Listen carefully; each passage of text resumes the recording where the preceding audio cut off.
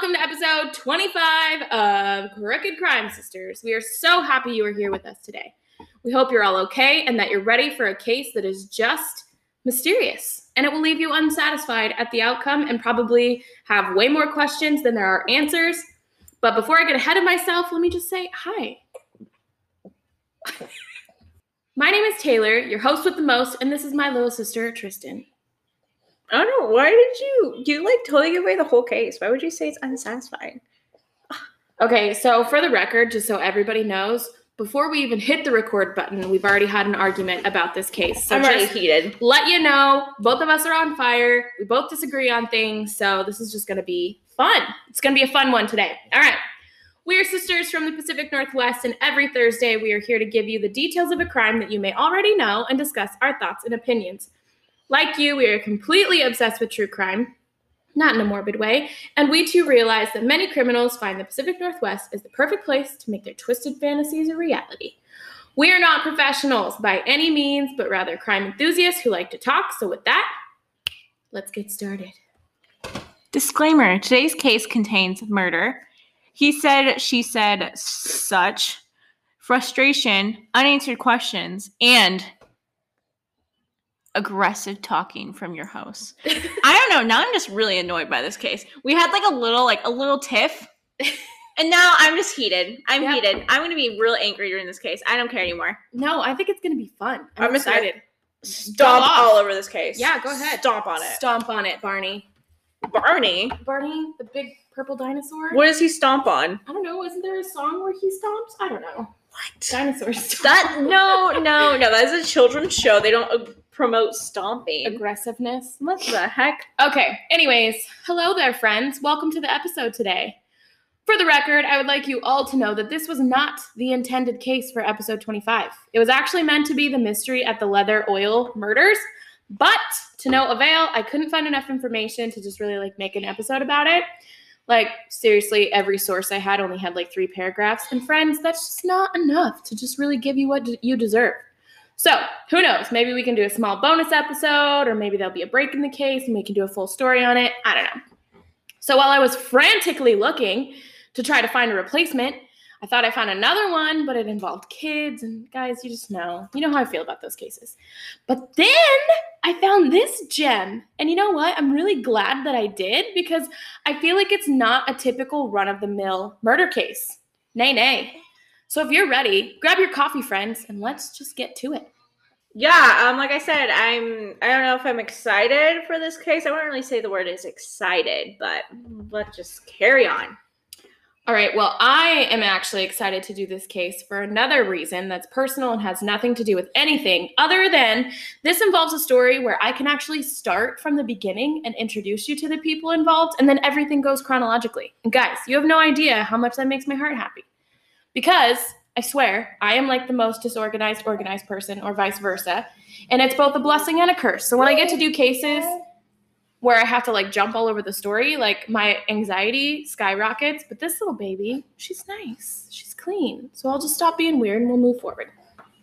I feel like I had a comment to say, but I don't know what happened to it. I swear I wrote something and it's gone. To talk about how weird I am? Probably. Whatever. It's better that's gone. All right. Welcome to the town of Coquille. It is a small, quaint town on the southern Oregon coast. It's technically not on the beach, but it's literally so close, hop, skip, and a jump away. It's a few hours north of the California border, and it's a tiny town of less than 5,000 people. It's a small, logging, farming community. There is two stoplights in the town. And so pretty much a typical, everyone knows everyone. They're all up in each other's business. They're also pretty tight-knit community. And there's pros and cons to both of those, you know? Yeah, I have mixed feelings on small towns. I'm a huge hypocrite. I love the fact of small towns. Everyone knows everybody and their business. I'm all about other people's drama. Yeah. Disclaimer, I watch the Real Housewives franchise. Love Bravo. That should just say enough. Literally the most petty, stupid little things in the whole entire world. Favorite. I want to know about it. But at the same time, I don't want people in my business. That's the problem. I don't want you in my business. I don't want you to know. Yeah, I was the fact of living in a small town, but you know my business? No. And there's no way to hide in a small town. No, really. like you can hear me screaming at my dog from across the street. Like, sorry, he doesn't listen to me. Yeah. But I'm going to go tell everyone about it. Gosh. Yeah. Leave me and my parenting alone. That's what I would say. Yeah. So the year is 2000. President Bush was elected into office. Y2K happened. None of us died. Our computers didn't eat us or take over the world. The first state to allow same-sex marriages happened on the East Coast. And for the most part, you know, the world is run by pop stars and boy bands. Yeah, I was literally 2 years old, so I don't have anything to say. I was barely in the world. Okay, well, on a side note, I'm sorry. It was interesting yesterday because Madison came home from school and they had this little like end of the year book that they put together, and all the kids got to like say what they wanted to be when they grew up. And it was hilarious because Maddie wants to be a tattoo artist, legit, because she likes to draw, all that stuff. But I can tell you, like, 60% of the kids all said, I want to grow up and be a YouTuber. I want to play video games and be a YouTuber. To which I was laughing, and I was like, you know what? That's kind of funny, because, like, when I was a kid, when I was, you know, younger than her, like, everybody was like, I want to grow up and be a pop star. Really? I want to grow up and be a singer. Like, it's just funny the way that, like, kids change, you know, and they all kind of like, they all like want to seek fame in like that sort of way, kind of. Yeah, thing. I guess it's the same type of thing, but YouTube now is like the bigger, than pop star. But yeah, back when I was a kid, it was like, oh, I want to be a part of a girl band or like a girl band or a boy band, or you know, I want to be like Britney Spears or Christina Aguilera, and yeah. So I just thought it was interesting. That's disgusting. Fun side note: children are whack. But anyway, so the year's 2000, the place is Coquille, Oregon, and I want to welcome to the story Nick and Leah. This young couple, they're high schoolers at the local high school in town. They met in 1999, and soon after they started dating. So Nick was raised in the town. He moved there with his family when he was about 3. His mom worked in the medical field, and his dad actually started a business. Nick was known by his friends and family as like being a good kid. He was an average student, and by the time he was in high school, he was pretty much recognized as being a ladies' man. He played football, and as anyone who's grown up in a small town, Friday night games, those are like the place to be. So based off of what I read and what I saw in the 2020 episode, Nick was pretty much like the hometown heartthrob, a ladies' man, if you will. But Nick himself recalls the day that he saw Leah, and she played volleyball and quickly caught his eye, and they just fell in love. Now, Leah was a freshman, so she was 15, and Nick was a senior, so he was 18. And as you might have guessed it, Leah's mom was not happy about their relationship due to the age, and she got even more upset as soon as she learned that they were having sex. In fact, she was quoted on 2020 for saying that, to her, it was disturbing. So, looking at Nick, he was pretty much exactly what you would assume for a 2000s guy. Honestly, the first picture I saw of him, I think he resembled one of the Lawrence brothers, which he might be too old for you, but Matthew. No idea who that is. Matthew Lawrence, he was my favorite. And from pictures, Leah seemed to look like she was like the bright, bubbly girl. And honestly, she reminds me of like Rachel Lee Cook from like She's All That and Josie and the Pussycats. So just cute little couple. And according to like the 2020 episode, they seem to just have taken like tons of pictures together. Like you would have thought that they were together for like 10 years with the amount of pictures that these two took together. So it was like a little match made in heaven. And oh yeah, Nick had a car. I mean, boys with cars. I didn't drive in high school, so all my high school boyfriends had to pick me up and drive me places. So, sorry. Unfortunate. Yeah. To which I'm assuming Nick, like, drove Leah everywhere, right? Yeah, pretty much. And he drove a blue Mustang. So, it was like one of those... Ew. No, it was like one of those, like, cool cars. Like, oh, he's got a Mustang. A blue one, though? But it was, like, an older, like, body style. It wasn't a 2000s body style. Like, honestly, it looked almost like... Actually, it really depends. 70s Is it, 80s. like, a light blue or Yes, dark blue? it's Okay, light blue. That's kind of cool. Dark blue? Ew, get out of here. Bye. Dark blue cars in general. Sorry, blue hen, I don't like that car either. Dark blue, no. Nope.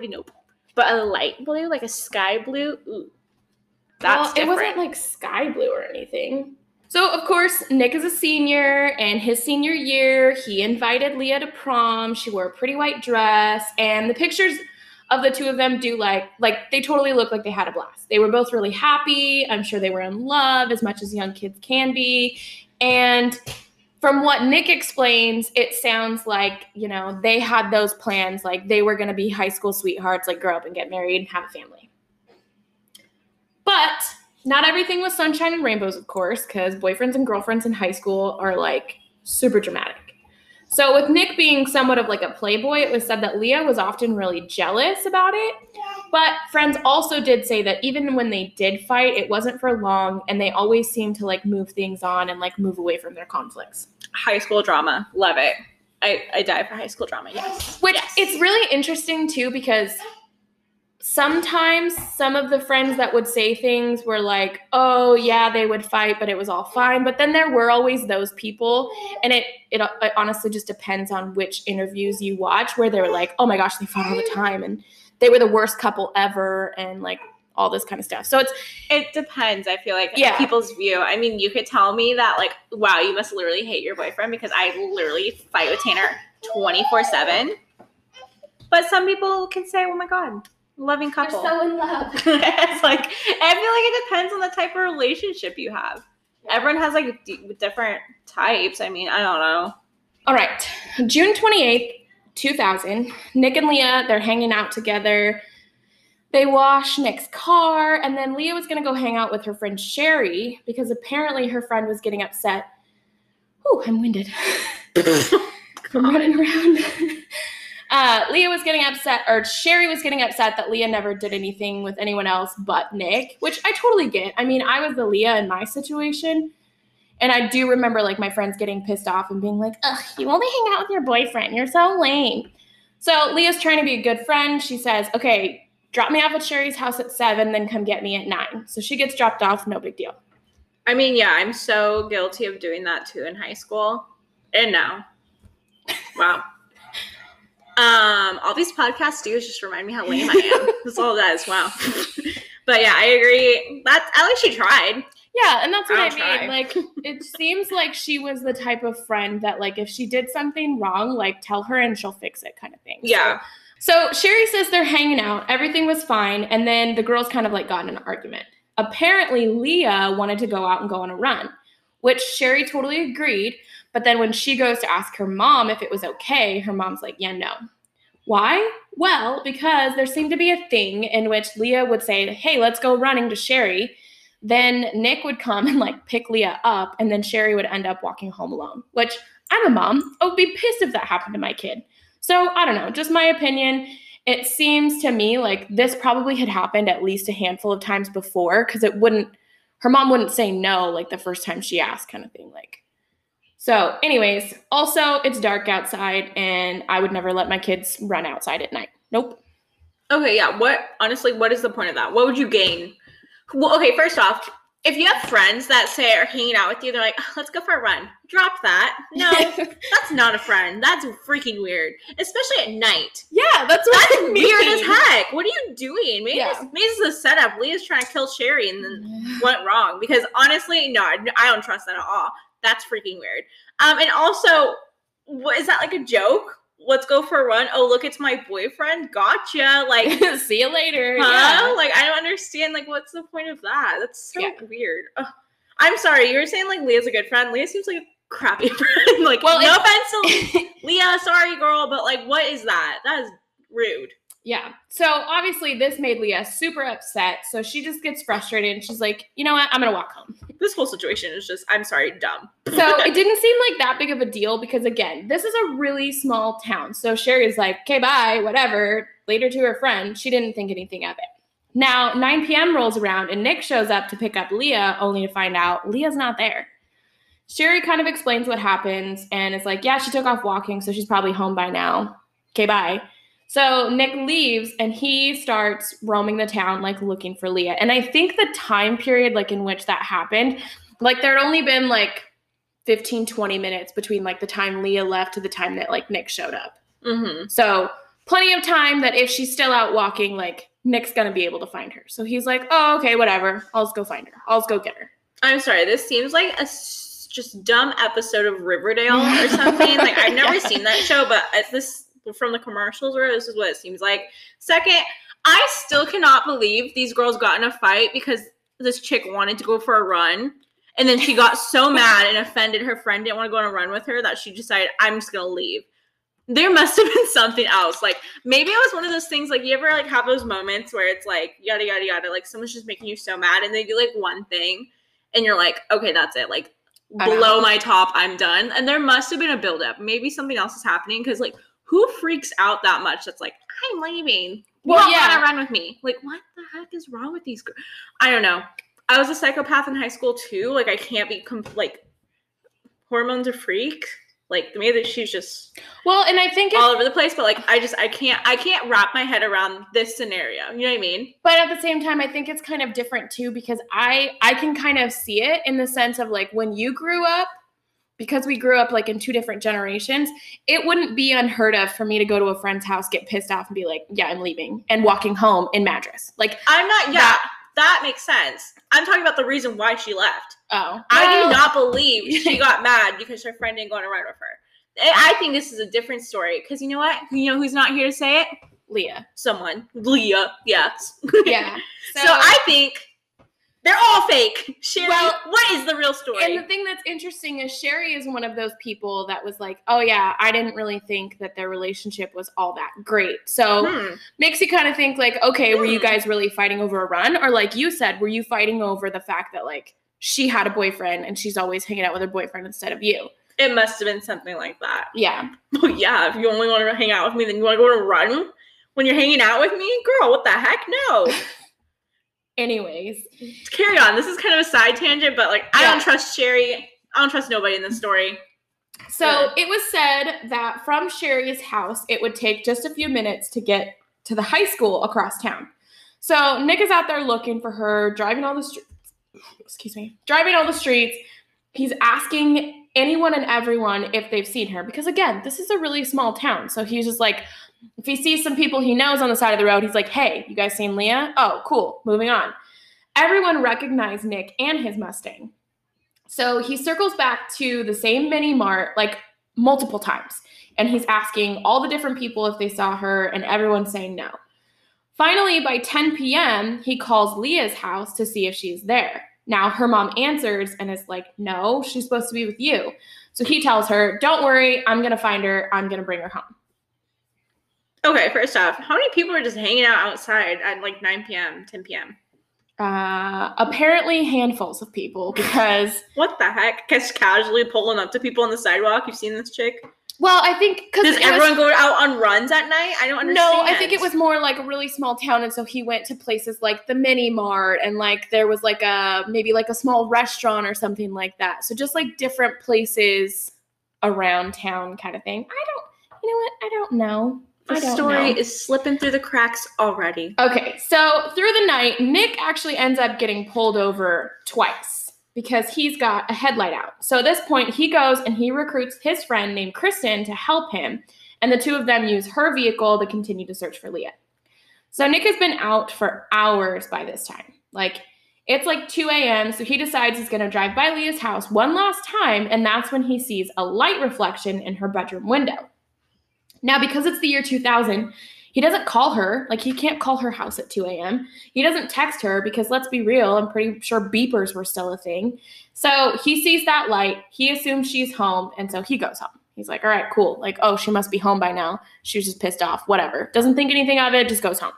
Okay, yeah, so this is the part where, like, I can't say much because I totally grew up in a different time period. I don't know.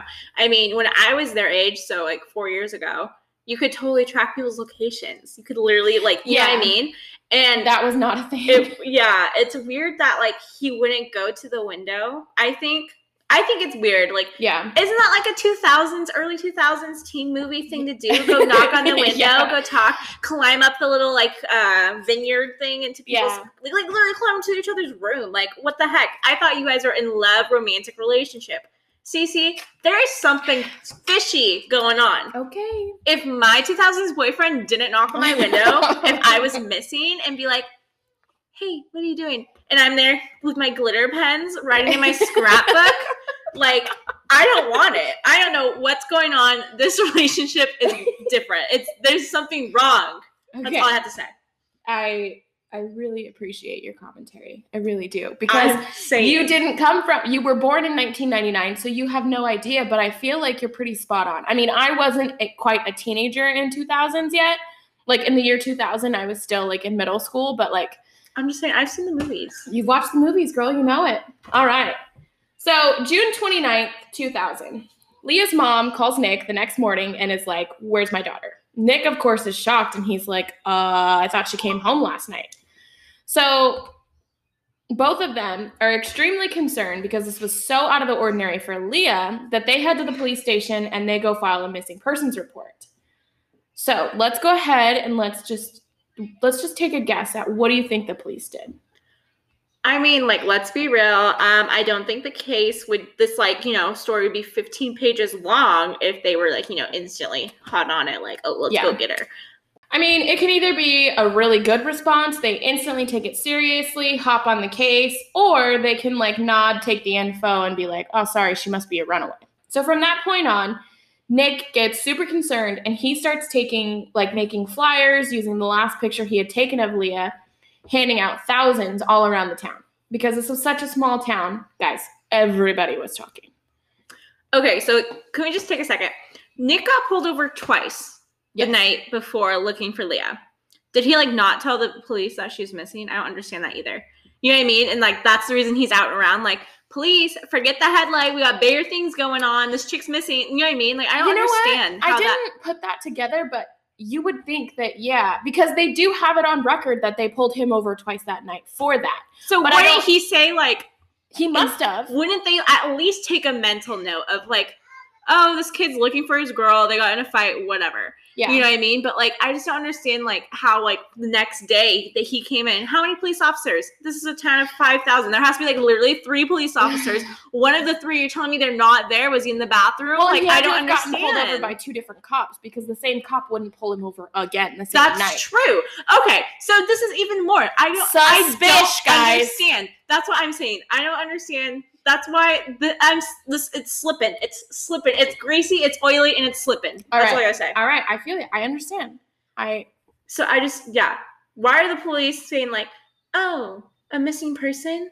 Just heard about it. Like, sir. Well, unless Nick never said anything. So I don't know who's blamed, the cops or Nick. Well, one of the two. And I don't have any, like, proof to confirm or deny that he did mention the fact that he was looking for Leah at the time. I don't know. I really don't know if he said it. I didn't look at those reports. Guys, we are amateurs. We don't have access to police records. Like, maybe someday we'll be able to actually, like, go fully through these things. But for right now, we just have what's on the internet. Okay? I'm just saying, I'm on the case. Y'all better watch out. So June 30th, the next day, rolls around, and the police, they ask Nick to come down to the station so that they can ask him a few questions. Now, homeboy's, like, super eager to help, thinking that his cooperation with the authorities is only going to aid to his innocence. And I wish that this statement were true. Okay, I mean, I'm not mad about this. Again, he technically should be someone they look at. Like, he was one of the last known people looking, like, with her. He's the last person first person that knew that she was missing / was the last person, like, trying to find her. Like, yeah, but then I feel like they should have interviewed Sherry too. Like, if they're gonna I think Sherry stuff suits. Like, did they not interview her? They I don't probably know. did, but she's like, yeah, she just decided right away to my house. We got in a fight. Yeah. Like, I mean, I don't know. I really don't know. So again, police are heavily looking at Nick as though he is the suspect because, he was the boyfriend of the missing girl. So they interview him willingly, and he even gives them his Mustang to, like, look over, repeating, he's like, I got nothing to hide. I'm innocent. I'm just trying to find Leah. Nick starts to feel the pressure from the cops, like, on top of the fact that they live in a small town. So now everybody's talking, like, ooh, like, whispering behind corners. And the townspeople seem to be pretty divided as to whether or not he's the one responsible for her disappearance. And again, it's only been 2 days since she's been gone, which... First 48, obviously. That's a long time. It's a big deal. Case, yeah, but at the same time, like, there couldn't have been, like, that much, I don't know, going on at that point. So, Yeah. Anyways. Well, I mean, I think we can agree, even if you don't think Nick is a suspect, whatever, that he should have got questioned. Yeah, for sure. But now here's the thing, like the super lame thing about small towns. I mean, you said, I'm going off, he was known to be like a ladies' man. Yes. And Leah was jealous. So, like, people obviously are going to create assumptions. I mean, that's literally what we do on this podcast. Like, we do this all the time. And it's technically the cop's job to try to, like, piece things together. So, like, literally, they have to make assumptions, too. Yeah. You know what I mean? But, I don't know. This poor kid, he's, like, what, 18? Yeah. So, he doesn't even know how to talk to cops. Yeah. He's probably saying everything, and they're going to, like, use whatever they get from him against him and, like, try to connect the dots in a way that makes sense in their head. Like, you know what I mean? It's one of those things where, like, oh, first story that pops up, well, this is the one kid we have in front of us. He was the boyfriend, did it. Like, yeah. And he's like, yeah, she was upset, and she was walking, and I couldn't find her. Like, oh, you're just saying that because you killed her? Because she was upset? Well, you know what I mean? They're connecting all the dots, whatever. Like, I think we can all agree, this man needs a lawyer. Yeah. Sir, where's your parents? That's something. Where's everything? It's interesting that you say that, though, because I did hear the first interview, like part of the first interview that they had with Nick, and they're like asking him, like, so tell us about your girlfriend. And he's like, oh, well, you know, she's like really bubbly and like gives this description or whatever. And then they say something else. And they're like, he's like, well, you know, like sometimes she would get depressed. And then the cops are like, wait. You said that she was bubbly. Now you're saying she's depressed. What would she be depressed about? And then just like start grilling into this kid. So again, he's like, I don't know. And that's where I'm like, friends. You need a lawyer.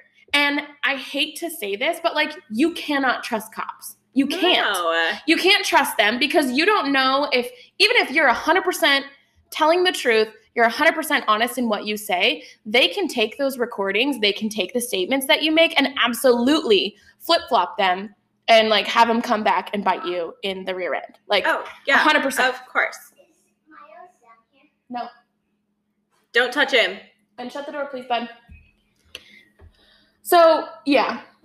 I mean, we can all agree Nick needs a lawyer and just friendly reminder, don't talk to cops. I was like, everyone's trying to get their job done in this whole situation. Cops want to get cases closed as soon as possible. Yeah. So, like, of course, they're going to, like, first thing that comes to mind, we got a kid sitting here, last person to see her, he did it. Like, yeah.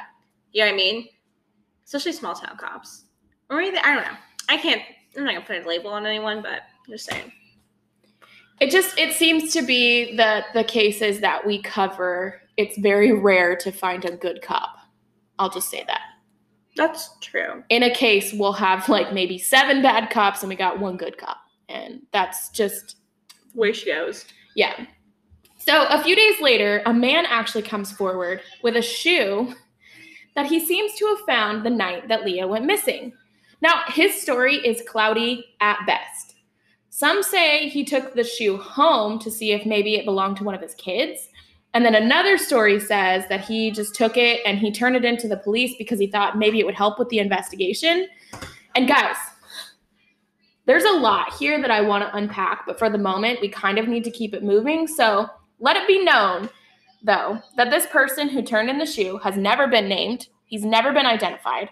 Also, real talk, when the F has anyone seen a shoe, whether it's laying in the middle of the road, laying on the side of the road, anytime, and been like, hey, first, I'm going to take this home because, I don't know, it said that the only reason he took the shoe was because, maybe it belonged to one of his kids. But then second, when do you take a shoe and you're like, I think the cops need this? Like, I don't understand. So for me, the fact that he found this shoe on the night that Leah went missing is 100% suspicious. Yeah, okay, so I totally have some thoughts here.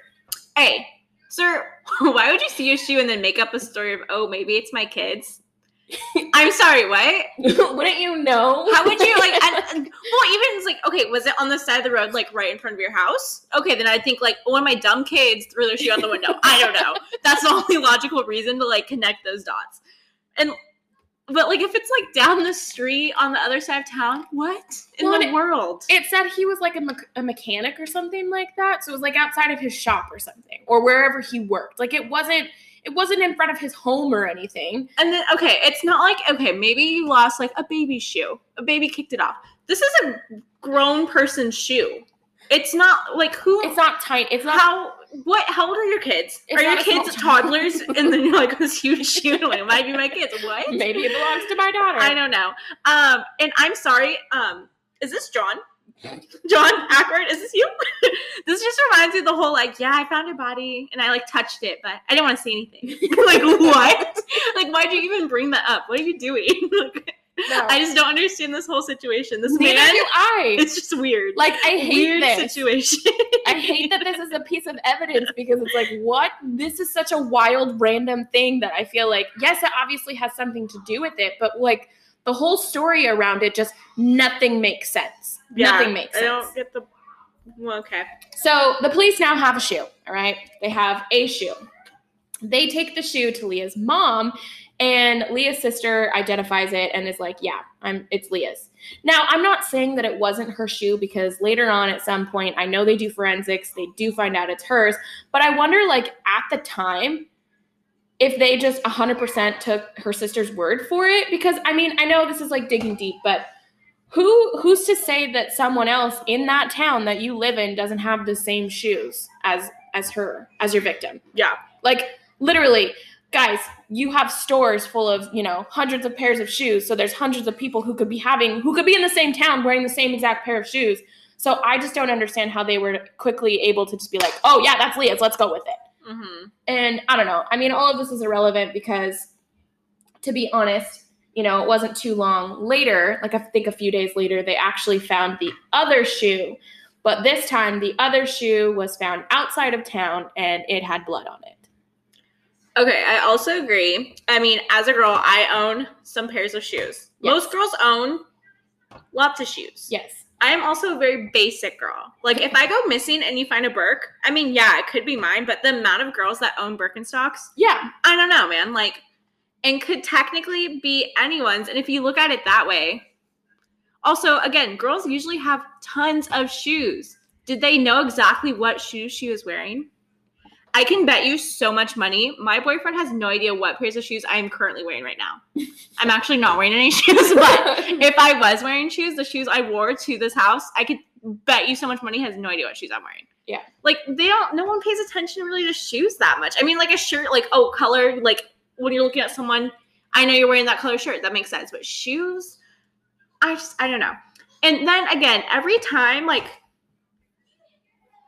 don't wear something for a couple weeks, Tanner asked me if it's new. He's like, is that a new shirt? Is that a new socks? And I'm like, Tanner, I've had this shirt before I even met you. What are you talking about? Like, he is literally the most, like, I just can't imagine people, like, you know what I mean? And, like, a shirt, yes, I could see, like, oh, yeah, that's Leah's favorite varsity volleyball shirt. Like, makes sense. A shoe, though?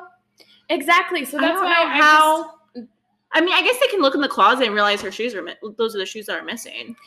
Yeah, but again, how do they know that those are specifically hers? And like I said, eventually they do forensics, but like on the first thing to like take hey, we found this shoe. Is this Leah's shoe? Like, how was her sister able to know unless it literally has her friggin' name on it? Like, oh, those are Leah's. Like, I would be like, if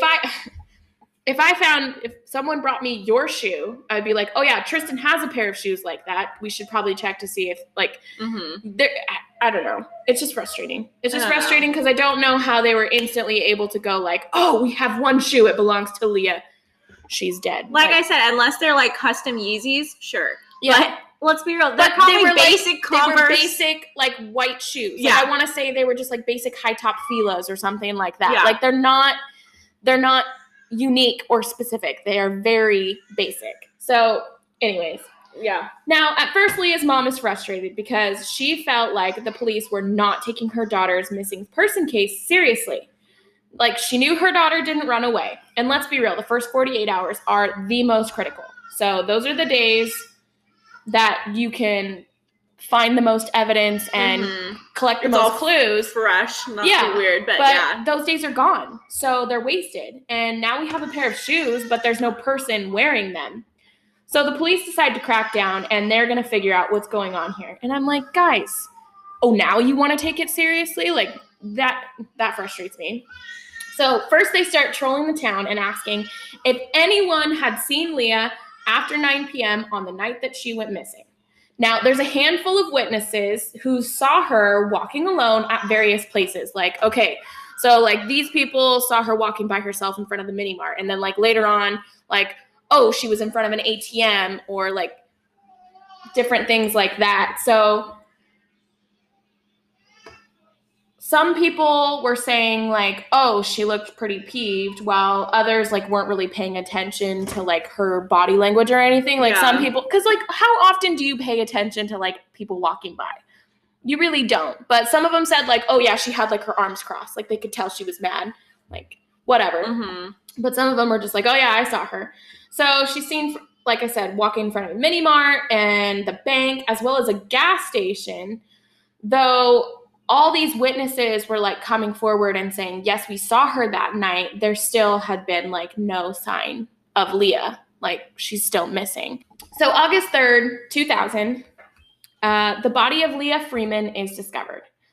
It was found 8 miles outside of town on an old logging road. She was found at the base of a hill that went down to like the water below.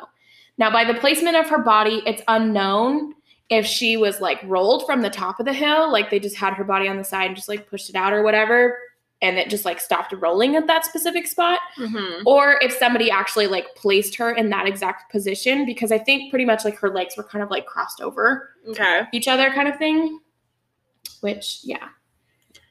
Well, another logging road. Ew. Yeah. I know. The second that they said, like, and the body was found on an old logging road, I was like, of course it was. Of course the body was found there. So it had been 5 weeks since she had gone missing. And in a southern Oregon summer, so, like, due to the heat and, like, the nature of the animal life, like, there really wasn't much to her body. So, like, one officer recalls that they actually were able to smell her before they were able to find her. And for anyone who knows, like, death has a distinct, like, the decomposition of a body has a distinct smell. And you can't ever get rid of it. But, like, once you smell it, like, you know. It smells like pizza. No, it doesn't. I was kidding. So, now, because of the state that her body was in and the decomposition, they were never able to determine how she died. There were only speculations, and we'll get to all of those later. Just know that it's never been known, and I know, like, how freaking annoying. That like literally is the worst. I just don't understand like how they don't know. I mean, I guess 5 weeks in the summer with animals and stuff, but like still like I think that there were like parts of her that was just like skeleton because like they had like picked her off, you know, but I still feel like there could have been things, and this is, again, just a little side piece thing. I'm pretty sure in small towns like that, you have to, like, call in a coroner. Yeah, I bet. And so I'm not judging. I'm just saying it sounds to me like the cops were like, oh, it's a homicide. We're not going to call in a coroner. We know it's a homicide.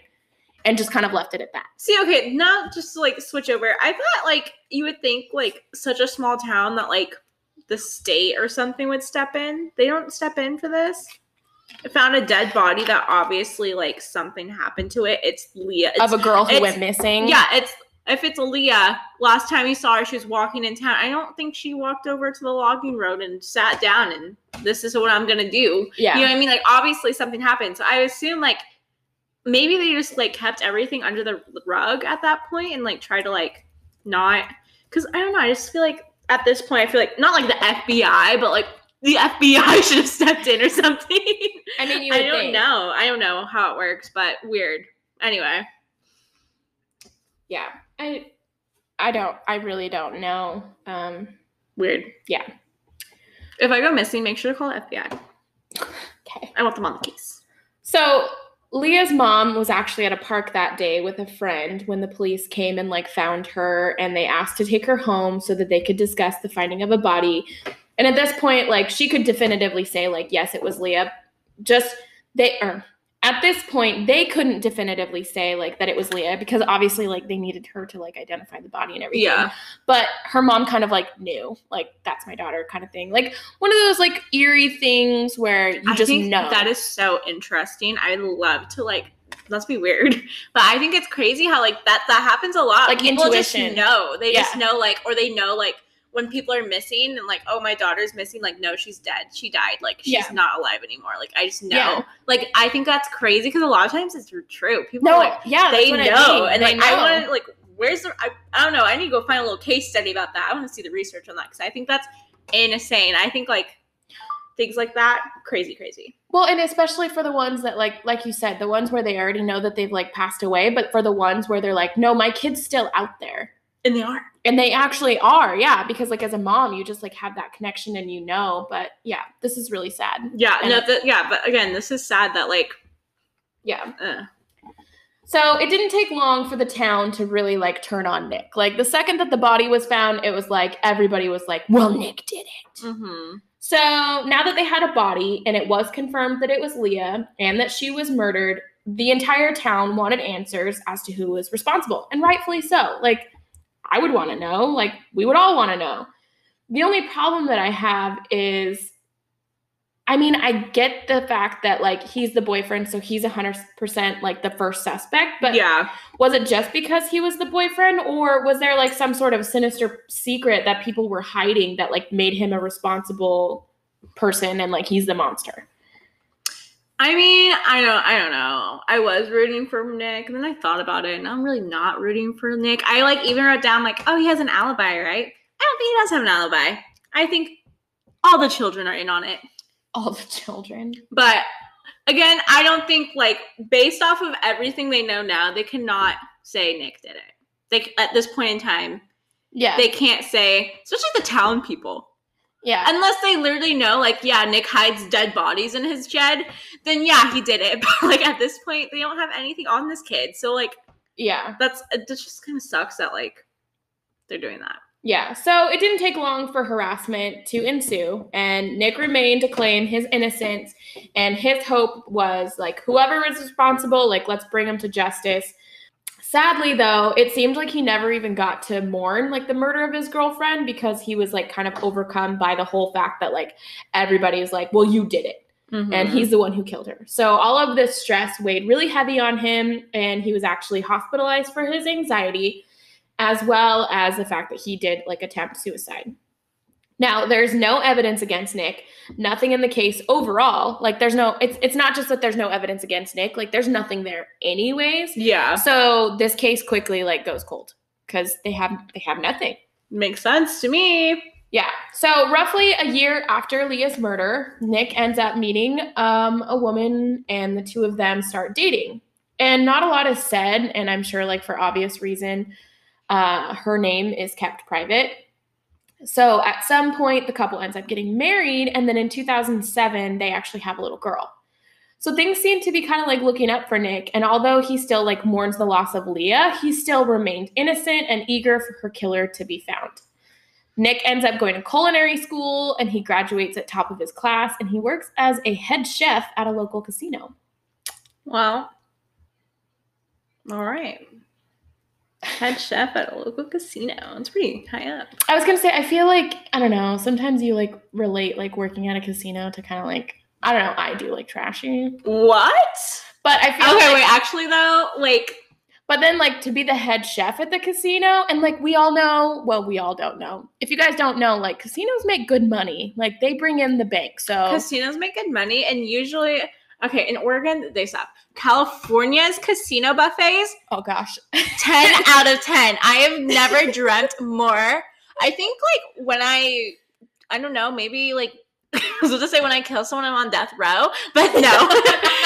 I'm not going to do that. But I'm just saying, like, my last meal, like, oh, casino buffet, take me there. That's what I want to do before I die. COVID times, I haven't been to a casino buffet in so long, but I remember Mom. Do you remember, wait, did you go to the casino buffet in California? Yes. Mom all the time would be like, we're having casino buffet for dinner tonight. And it was like $5 or something. I was like, it was not $5. It was like, girl. No, seriously. There was one time where Mom would always get, like, these, like, coupons or whatever, and we would get to go. It was like $5 for us because we were kids. Yeah, so as kids, we would get to go, and I'd be like, heck yes. What casino is it? It's like what is it called? It's not Paula. That's not the name, but it's like something like that. Yeah, it started with a P. And she would, like, take us there. Yeah, we're not going to wrap Mom out, but I'm talking about the casino buffet only. That was the best part about the casino. Anything else? Yeah. But the casino buffet, 10 out of 10. And they make a lot of stuff. Yeah. Head chef, he can cook anything then. Yeah. Well, they literally cook everything. Yeah, you could have like steak and lobster and crab and shrimp. And then like chicken. Mexican food. They have Chinese food. They have like Pizza. Indian food. They had a crepe bar. Yeah. And the desserts were so fancy. Yes. They had like, little mousse and shot glass things. Oh, yep. So good. No, casino buffets actually are 10 out of 10. Nick, that's a high job. Yeah. I'm impressed. Yeah. But anyway, so at this point, like, the case is closed. Like, everything's cold. Kind of, like, everything's done. Like, Nick's, like... Not the ending we wanted, but... Yeah, he never forgot about Leah, but, like, he had to move on with his life. He couldn't just, like, stop everything kind of thing. Now, a few years later, in January of 2010, a new sheriff comes to town. Now, this case of the century for this town is cold, right? It remains unsolved. So who better to solve this crime than the new police chief, right? So the townspeople, they wanted to know what happened. They wanted closure, they wanted answers, they wanted justice. So the department opens up the case, and the people are like, hey, we have this murdered girl, we have this mystery. Sir, what are you going to do about it? Like, it becomes just the thing. Okay, not to be like a little pessimist, but I totally am. But literally, how is this man going to solve it? I'm sorry, but like, what? I don't know. And this is maybe something that, like, you really need to watch the document, like the 2020 episode, so you can just like see this guy. But like, I don't like him. I don't like him. From the second that he came on screen, that like all of this stuff like started, when he talks about him coming into town, I'm just like, are you here? Are you here to be a good cop and to get things done? Or are you here to use this as like a stepping stone so you can swoop in as the hero and like play this part and then move on? Because, hi guys, for the record, he's not there anymore. Like, not that matters, but whatever. Moving on. So Nick, unknowing of what is about to happen, he's happy. He's super happy, this new sheriff guy. He's excited. He's like, cool, great. We've got new eyes, fresh pair of eyes, new perspective. This guy's going to come in, bring closure for Leah and her family. Like, cool beans. The sheriff, he's from Arizona. And again, I don't know, maybe I'm biased because I saw the 2020 episode, but this guy's kind of like, oh, I'm the good guy. I'm here to save the day. He jumps right in and he decides that he's going to invite 2020 to film and to tell the story as it all unfolds. Which, again, to me, this just seems weird. Like, you just got here. It's the crime of a century. Did you call ABC or did ABC call you? Like, how did this partnership come about? Because it just makes me uncomfortable. Like, oh, you just randomly became the new sheriff in town and ABC just randomly was like, hey, sheriff, you're new in town. Let's film what's going to happen. Yeah, okay, there has to be some dirty stuff in the back. I've never really, I that kind of like connected like a little zip in my brain. Yeah. But, okay, first off, do officers get a cut for appearing on it? I don't. See, that another thing, I don't know. Because it's sounding like this guy does. And at the same time, why would you go to a small town? Let's be real, he invited 2020. Don't give me, like, 2020, don't even know about this. Stop. Go to a small town and invite 2020 unless you knew you were going to have a person. Exactly. So like, he knew from the beginning who he's gonna click. He's like, oh, this is an easy case. I can swing it. Yeah. And like totally like let's make it a big thing. And then also from what I've heard, like you have to sell, from what I understand, and I think like it's probably like the families too. Yeah. You have to like sell pictures and like evidence and like any like home videos and stuff like that. Like I'm pretty sure you sell it to like 2020 or ABC or whatever, like, whoever runs it. Because I've seen videos where people are like, yeah, I can't add this into, like, my YouTube video because this person, it's on this and they own it and they'll, like, flag it on YouTube because, like, they technically own the rights to it. Yeah. So I wonder, like... I honestly don't know. It's so interesting. I don't know how it works. I'd love to learn more. Can you not? Anyway. So, yeah. It's just a little too sus for me. It is just for me. So the cops are looking back over everything, right? And they have come up with a few theories as to what they think might have happened based on the evidence and the witnesses from the night of Leah's disappearance. Now, first, there is a theory that involves two men, because apparently there were two unknown men in the town that night at the gas station at the same time that Leah was walking around, and it's thought that maybe these two men are the one responsible and that they just like killed her and like took off. Okay, maybe.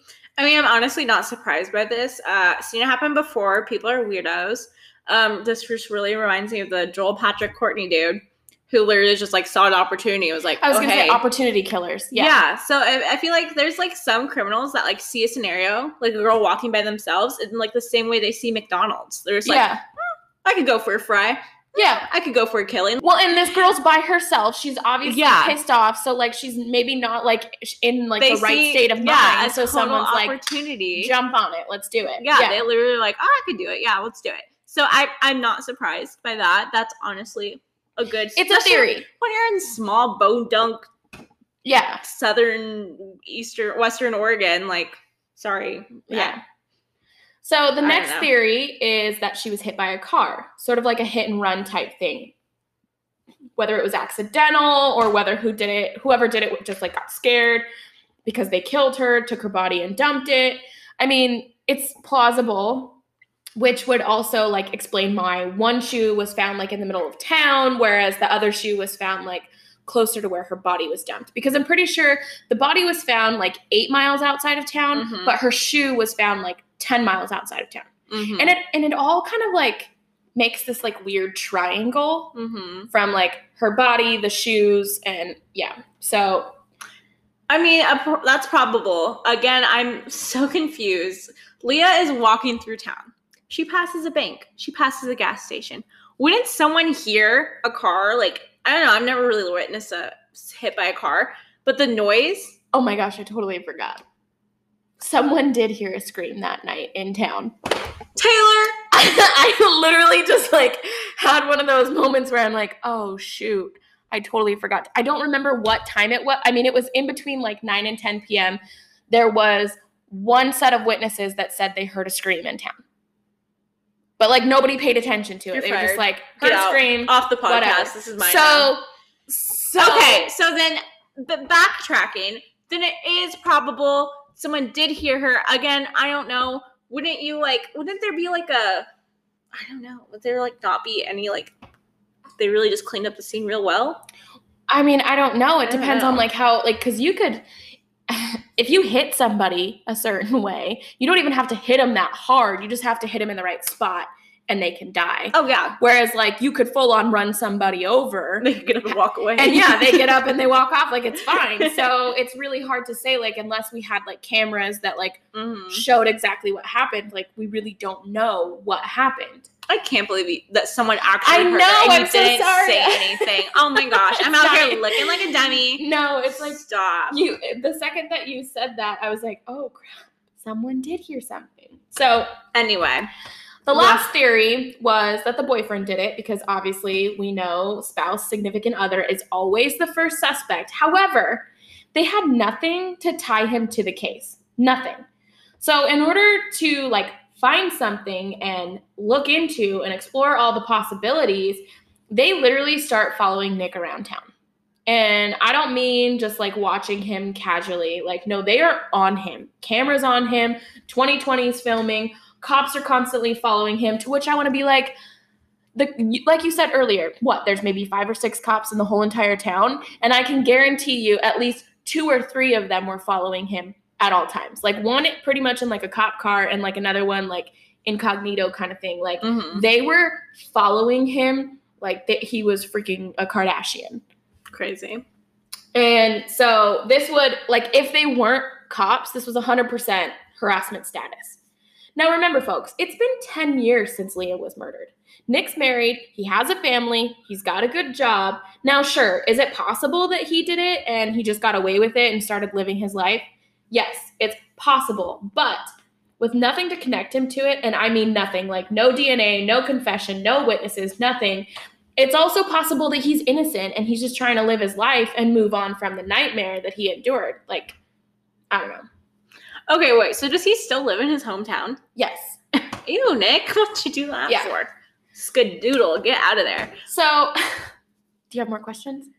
I mean, that was my number one question. And second, that really sucks. Like, because like you said, if they weren't cops, it would be like 100% harassment. But it's like, who are you going to report it to? Exactly. The cops. Yeah, but I mean, he's then you look sus too. Yeah, anywhere that just he like a went, like gross situation to be in. They were at his house, they were at his workplace, like anywhere like if he drove to the grocery store, like they were following him, like 100% all the time.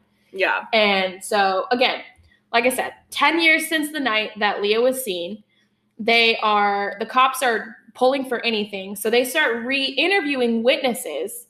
And in the beginning, they had like 20 witnesses, and some of those witnesses were part of Nick's alibi, saying like, yes, they saw him looking for Leah. No, they never saw Leah with him. Like there was no connection. Like, yes, some people saw Leah walking that night. Yes, some people saw Nick that night, but they never saw them together. Like, you get what I'm saying? Yeah. But somehow, in 10 years, they end up getting even more witnesses than were originally a part of the investigation. And I find this totally wrong. Why? Well, because like I said, this is a really, really small town. So everyone knew about it. Everyone was talking. But my thing is, like, if you weren't in it from the start, if you didn't come forward with information 10 years ago, or, even 8 or 9 years ago, like even if it was a year or two after the case and you had some information and you finally like want to go tell it, like if you weren't part of it then there's no reason for you to be a part of it now. Because how great is your memory 10 years later? Yeah, honestly, I agree. I mean, but I understand people do come back for whatever reason and have a moment and like remember something they saw, whatever. But I don't think multiple people do that. That's the part that's kind of rough. Well, multiple people. There was like a jump. I want to say it like doubled. Like the witness thing ridiculous. Like doubled. Yeah. And that's where I was like, excuse me, what? Like now all of a sudden. And that's where I'm thinking, okay. And again, y'all out at 9 p.m. walking around town?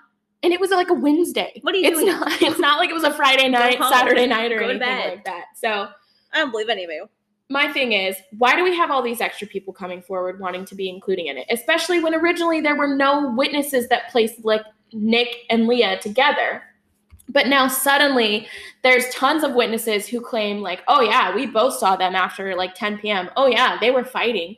And like essentially it was like they were searching for someone to like feed this narrative to so that they could pin the case on Nick. Yeah, I could see that. And also you have to remember too, like this is a 2020 episode. Yeah, exactly. So you gotta be like, I don't think anyone really, I mean, they could have. There could have been someone that's like, we need to beef this up. Like, this is getting nowhere. This is lame. Like, come on. Like, what is this? Yeah. So maybe they did say like, you need to find some people that are going to say like, he did it, or like, we're going to get out of here. This is nothing. You know what I mean? Or maybe it was just like, they never said that, but it was kind of like, everyone knew like, this is kind of boring. We've been following Nick around for months. He's literally just nothing's happening. He bakes pies at the casino. Sick. Like, what are we gonna do? So maybe that's when they're like, okay, like we need to find someone. Let's go back and re-talk to people. Yeah. And like people know, like, I want to be on TV. Yeah, I was gonna say that's where I think like people just wanted to be interviewed. They wanted their 5 seconds of fame. Exactly. And it's frustrating. That's where I think I get frustrated, is because it's like, okay, there has to be truth somewhere. There has to be truth in this case somewhere, but there's always multiple truths though. But there's so many people out there just like trying to like say what they want to say, and it's just like, ugh, there's always two sides to the story. So 3 sides, some people say. The lie, the truth to the one person, and the truth to the other person. I thought there was like, I think that's I think there's like 3 sides where it's like this person's truth, this person's truth, and the actual truth. Yeah. That's how it goes. Whatever. Okay. Someone's lying. Yeah. So anyway, originally it was mentioned that Nick was pulled over twice that night, right? To talk to cops because of a broken headlight. And thereafter he was with a girl named Kristen. Now 10 years later, Kristen, she has a new story to tell. And that is that, yes, she was with Nick that night. Yes, they did go try searching for Leah. But before all of that, they did a bunch of drugs. And then Nick tried to have sex with her. Ooh, scandal. Okay, so this is where me and Taylor are going to start fighting. Yep. This is where the boxing gloves are going to come out. So that's weird. What a switch up. Like, huh? Let's get high, mess around, and then go look for my girlfriend. Both sides is sketchy. That is a very sketchy thing. We can all agree. Yeah. That is a sketchy thing to say. That whole situation, weird. Carry on. That's all I'll say at the moment. I mean, the cops are like, yes, this is exactly what the case needs. Oh my gosh, this makes Nick guilty. Like, obviously he killed her because he tried to sleep with another girl. So clearly he's a murderer because, we already know that Nick had like the Playboy, but the fact that he tried to have sex with another woman, clearly a murderer. Let's make him a serial killer. Like, this is where I'm just like, guys, settle the frick down. Like, is it wrong what he did? Absolutely. But does that automatically mean that he's out hacking Leah up and killing her? I don't freaking think so. So, again, this girl, who I'm sure was questioned originally, now has a second interview with the cops. And she's like, well, he came over around midnight. And then she's like, yeah, we smoked dope. We did crack. We even did meth. We were doing heroin. She, like, names off all of these freaking drugs that these two are doing. And then she's like, yeah, then we started kissing, and then he tried to have sex with me, and then the police, they're just, like, interviewing him, or interviewing her, and you can actually, like, hear them. I didn't quote it, but I wish I did, but basically they're like, and then he came on to you, right? And then he did this to you. Like, they're literally feeding it to her. Yeah, and she's gonna eat it up. And she's just like, yeah. Then, that's the thing that's, like, frustrating for me because they're almost insinuating, like, he tried to rape her kind of thing. Like, that it wasn't going to be consensual. So let's pause here and let's talk about false witness, my friends. And the sad reality is that no matter what you say, like, you better be willing to tell the truth because somebody can take that. And again, like we said originally, like if you're going to have an interview with cops, you need to have a lawyer present because those guys, they don't care about you. They care about their numbers. They care about their case. Like, oh yeah, they're just trying. They care about their 2020 episode. They're trying to get their quota. Like they're not really interested in like what really happened. I mean, some of them are, but for a lot of them, they're just like, yep, okay, let's just hurry up and let's get this over with. So anyways, for obvious reasons, the cops go to Nick and they're like, hey, we got you now. You want to tell us what really happened the night that Leah went missing? So, of course, he was ashamed and he does admit, like, yes, I smoked weed and yes, we did kiss, but like, I stopped it. Like, it was totally wrong. It shouldn't have happened, but like, we never had sex. I didn't hurt her. And like, we went out and we looked for Leah kind of thing. Police didn't care because they had heard all that they needed to and they're hyped up. They're like, yeah, boys, we did it. Nick's the guy. Like they all start high-fiving because they're like, 100% this is the guy who did it. So let's just stop and think from an evidence perspective. Like this is where it gets muddy. Does Nick leaving out this information of the drugs and the kiss automatically make him responsible for what happened to Leah? No, I don't think it does. Is it shady? Freaking absolutely. I absolutely think that it's shady. But if you were in this situation, would you have brought it up before? Especially as like an 18-year-old kid. As an adult, yes, you bring it up. But like an 18-year-old kid who kind of still lives with his mommy, like, do you think that he's really going to be like, hey guys, I also smoked weed and I kissed another girl? No, of course he's not going to bring that up. Admitting that or even bringing it up adds to the guilt. So do I see his point? Yes. And if Kristen really felt like this was something that should have been mentioned, don't you feel like she should have said it 10 years ago or even 5 years ago? Like, I don't think if she actually thought that Nick was like a suspect, I think that she should have brought that forward. Yeah. If she felt that it was going to make Nick look like a suspect, I just think she should have brought that information forward when the crime actually took place. Okay, this is where my speech and debate class is coming in. Let's go. Okay, first off, I just thought of more things as we were talking about this. Let's hear it. First off, let's go to the very beginning. Okay. I really do not think Nick killed anyone. I really don't. Okay. But I just do not think he's an innocent man that you are trying to paint him. I just have very big problems with this man. First off, let's remember, he dropped off Leah at Sherry's house. Okay, cool, whatever.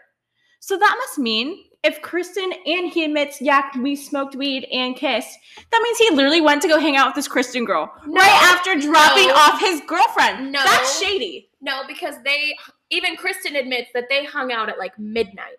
So it was after that's where it gets shady. Okay, too. that's even worse. Your girlfriend's missing. You didn't find her, and then you went to Kristen.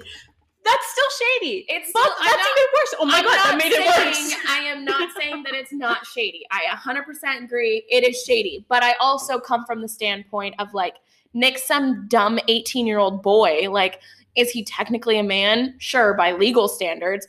But does he still, like, again, does he still live with his mom? Yeah. So he's probably thinking, oh, Leah's just pissed off and she went home. I'm going to go hang out with Kristen instead. He's probably leaving for college that summer anyways. Like, not even thinking, oh, my girlfriend's missing. Something really bad's going to happen. I'm just saying. Like, I feel bad for the guy. I feel bad shady. for him. But yes. Second. Is it shady? 100%.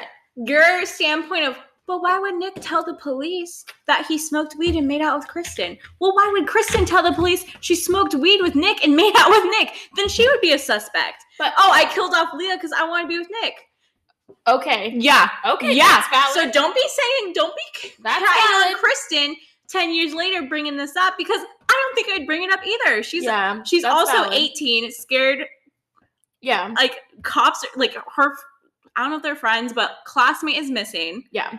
And the cops are, like, down her throat, like, you were with Nick that night. What'd you guys do? Because obviously Nick. Yeah. They think Nick did it. So obviously, oh, Kristen, you were with Nick. What'd you guys do? What did he do? Did he have blood on his hands? Did you wash his clothes? Blah, blah, blah. So she's probably like, we did nothing. You know? Yeah. Sweet, innocent girl. When in reality, they were making out smoking weed. So I'm just saying, you can't say, but why would Nick tell the cops? Why would Kristen tell the cops either? She'd be flashing red light and they'd both be. Yeah. So again, I agree. If she really felt like Nick was a suspect, if she really felt like he did something, I think she would tell the cops at that point. Yeah. So I'm still on the point of like, Nick, I don't think Nick did it, but I just think her saying 10 years later, this is really what happened. And I think that sucks because maybe that wasn't her intention. Maybe that wasn't her. Maybe she was just, like you said, she was scared originally. So she confesses the truth, but maybe her intention wasn't that this was because this is literally what the cops use to arrest him. Like, they're like, as soon as they had her statement, they were like, yup, case closed, Nick did it. To which, that's where I get frustrated because I'm like, how is one girl's statement that they did drugs and they kissed automatically make him a murderer? Because those are two different things. See, shady kid, yes, absolutely. But does shady kid equal murderer? And I not think all the time. That is the problem in this case of there's too much room to assume. Yeah. Way too much room. And I think we all can agree there's way too much room to assume. Because if we were in that whatever courtroom, not courtroom, but like the little like questioning room. Yeah. And she was like, oh my God, we did so many drugs and like he was like all over me and he was just being so gross. And I don't know why, because like he was with Leah, so weird. Yeah. But if she was like, yeah, well, like, we totally did drugs and, like, all this stuff, and, like, I really regret it. Like, there's way two different things. So I just think, like, if she said, like, oh, I regret it, it was a mistake, like, it wasn't anything, but then the cops turned it around. And they were like, yeah, this is what we need. It really depends on what exactly happened, but I'm saying you can't say Kristen was just, like, out of the blue decided to pull this out of her and, like, accuse him. Okay. No, what you're saying is valid. Yeah. What you're saying is valid. But, again, it's irritating because of the information, and unfortunately, was Kristen known in town for being a super credible human being? Not necessarily. And, again, like I've been saying the whole time, I just think there's a huge difference between being a liar and like not sharing something. So I don't think that, because that's what the cops were saying too. Like, well, Nick, you're a liar. You're a liar. You're the reason that she like you killed her. But like not telling something. And again, this is a really gray area in general life things. Yeah. There's a really gray area between lying about something and not bringing something up, not sharing something, not telling something. Because let's be real, if Nick did say that, like, oh yeah, even if I was on drugs, they'd be like, well, let's arrest you for marijuana right then and there. Let's put you, and then we're gonna put you on murder charge. You know what I mean? Like, they'd still like hit him hard with that. So like, why would you want to share that? Yeah. So again, we have to remember, yes, these are kids. Yeah. These are freaking kids. They're still living at home. They're probably gonna tell his mom. Children. So All right, so the police, like I said, they just decide he's a piece of poop, he's a liar, he killed her. But now there's room to assume they have to make their story. They need to make the evidence match up with what their narrative is. Mm-hmm. So this is when it just gets done. So first off, they're like, all right, how did Nick do it? Like this, I don't know. Mind you, they have no physical evidence on Nick, let alone hardly any evidence for the case itself. So they decide, yeah, Leah must have been pregnant. Oh, she was pregnant, and the two of them must have been fighting over it because Nick clearly, he just needed her gone because he's 18 and she's only 15, so he killed her because she was pregnant. Yeah, Nick, murder theory number 1. Okay, can I say something? Yes. I really don't know much about pregnancies, never been through one, but I do watch Teen Mom sometimes. Can't they do like blood tests or something like that? Because the body, okay, I understand if the animals ate it, whatever, but isn't there like some... But that's where I don't think that they did any testing. I know on they her body. didn't do any testing because they're freaking sucky and they didn't call anyone. Idiots. But I'm just saying, like, with that theory, like, there was a way to prove. They could have. They could have proved she was pregnant. They could have proven if she was That's all I'm pregnant saying. or not. Yeah, because they could have taken her blood. They could have taken a blood sample. They could have tested it for, like, it's like HCG levels or something. Because Yeah. there's like There's like something. a hormone There's a way to thing. do it. Yeah. See? Could they Teen have Mom. done that? Yes. Did they do that? No. Yeah. Okay. And I want to know, like, did you cremate her body? I don't know. Like, is her body cremated or is she buried somewhere and we can exhume the body and we can test it and we could probably, with today's forensics, could we figure out what happened? I don't know. All I'm going to say is part 2, let's remember her mother. Yeah. I think her mom believes this theory. Oh, yeah. No, she You 100% got my does.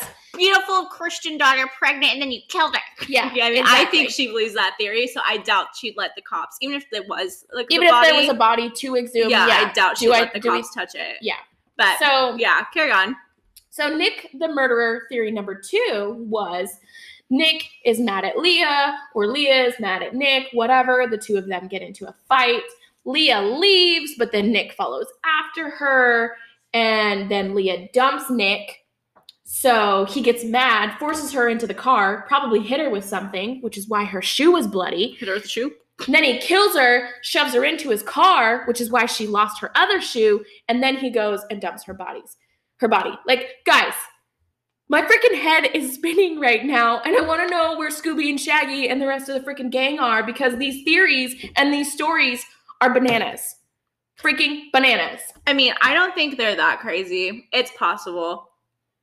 But I mean, again, I still don't understand how no one in town saw this. They heard a scream and like no one was like, but that's what I mean. Like, y'all in a small town, don't you want to know everyone's business? Like, if you hear a scream, go outside, raise your guns. Yeah. Get your shotgun, go outside. Who's screaming?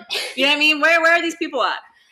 And I'm not saying that the theories are so far-fetched. I'm just saying, like, any of these theories could have been you could have been anyone. It could have been anyone. You could have watched anything to like pull the way that like, oh, I'm going to go read a romance novel and find out how this girl was murdered. Oh, that must have been how Nick did it. Like, that's what I'm thinking. Like, yeah, they're just pulling any type of story that they can and making. This sounds like a really bad like Hallmark. Well, like a really bad Hallmark movie, but then I'm also thinking of like the board game Clue. Like, how did the person die? Oh, well, we have a shoe and we have blood on it. Like, they're just taking, it's like Hunt a Killer. They have evidence and they're making the story match the evidence that they have. Not sponsored. Yeah, not yet. Oh. Anyways, August 23rd of 2010, Nick is at work. He's at work, and then he forgets something, so he decides he's going to run home. That's the worst feeling in the world. So now when I said they were following him, again, like I said, it was like Kardashian style. Like, cameras are everywhere, cops are everywhere. And at one point, I swear I heard someone say that they had a helicopter on him. Like, where is the funding to have a freaking helicopter ABC, following this guy? Like, oh my gosh. He hasn't done anything. And for the most part, he like refuses to even acknowledge them, which he does talk about this like in the 2020 thing where he's like, yeah, like what was I supposed to do? If I talk to you, I look guilty. If I don't talk to you, I look guilty. Like, I have a question. Yes. We really should look this up. I've never seen I don't know if I've just never seen a 2020 episode or what, but I've never seen like a documentary like this where they're literally in the moment.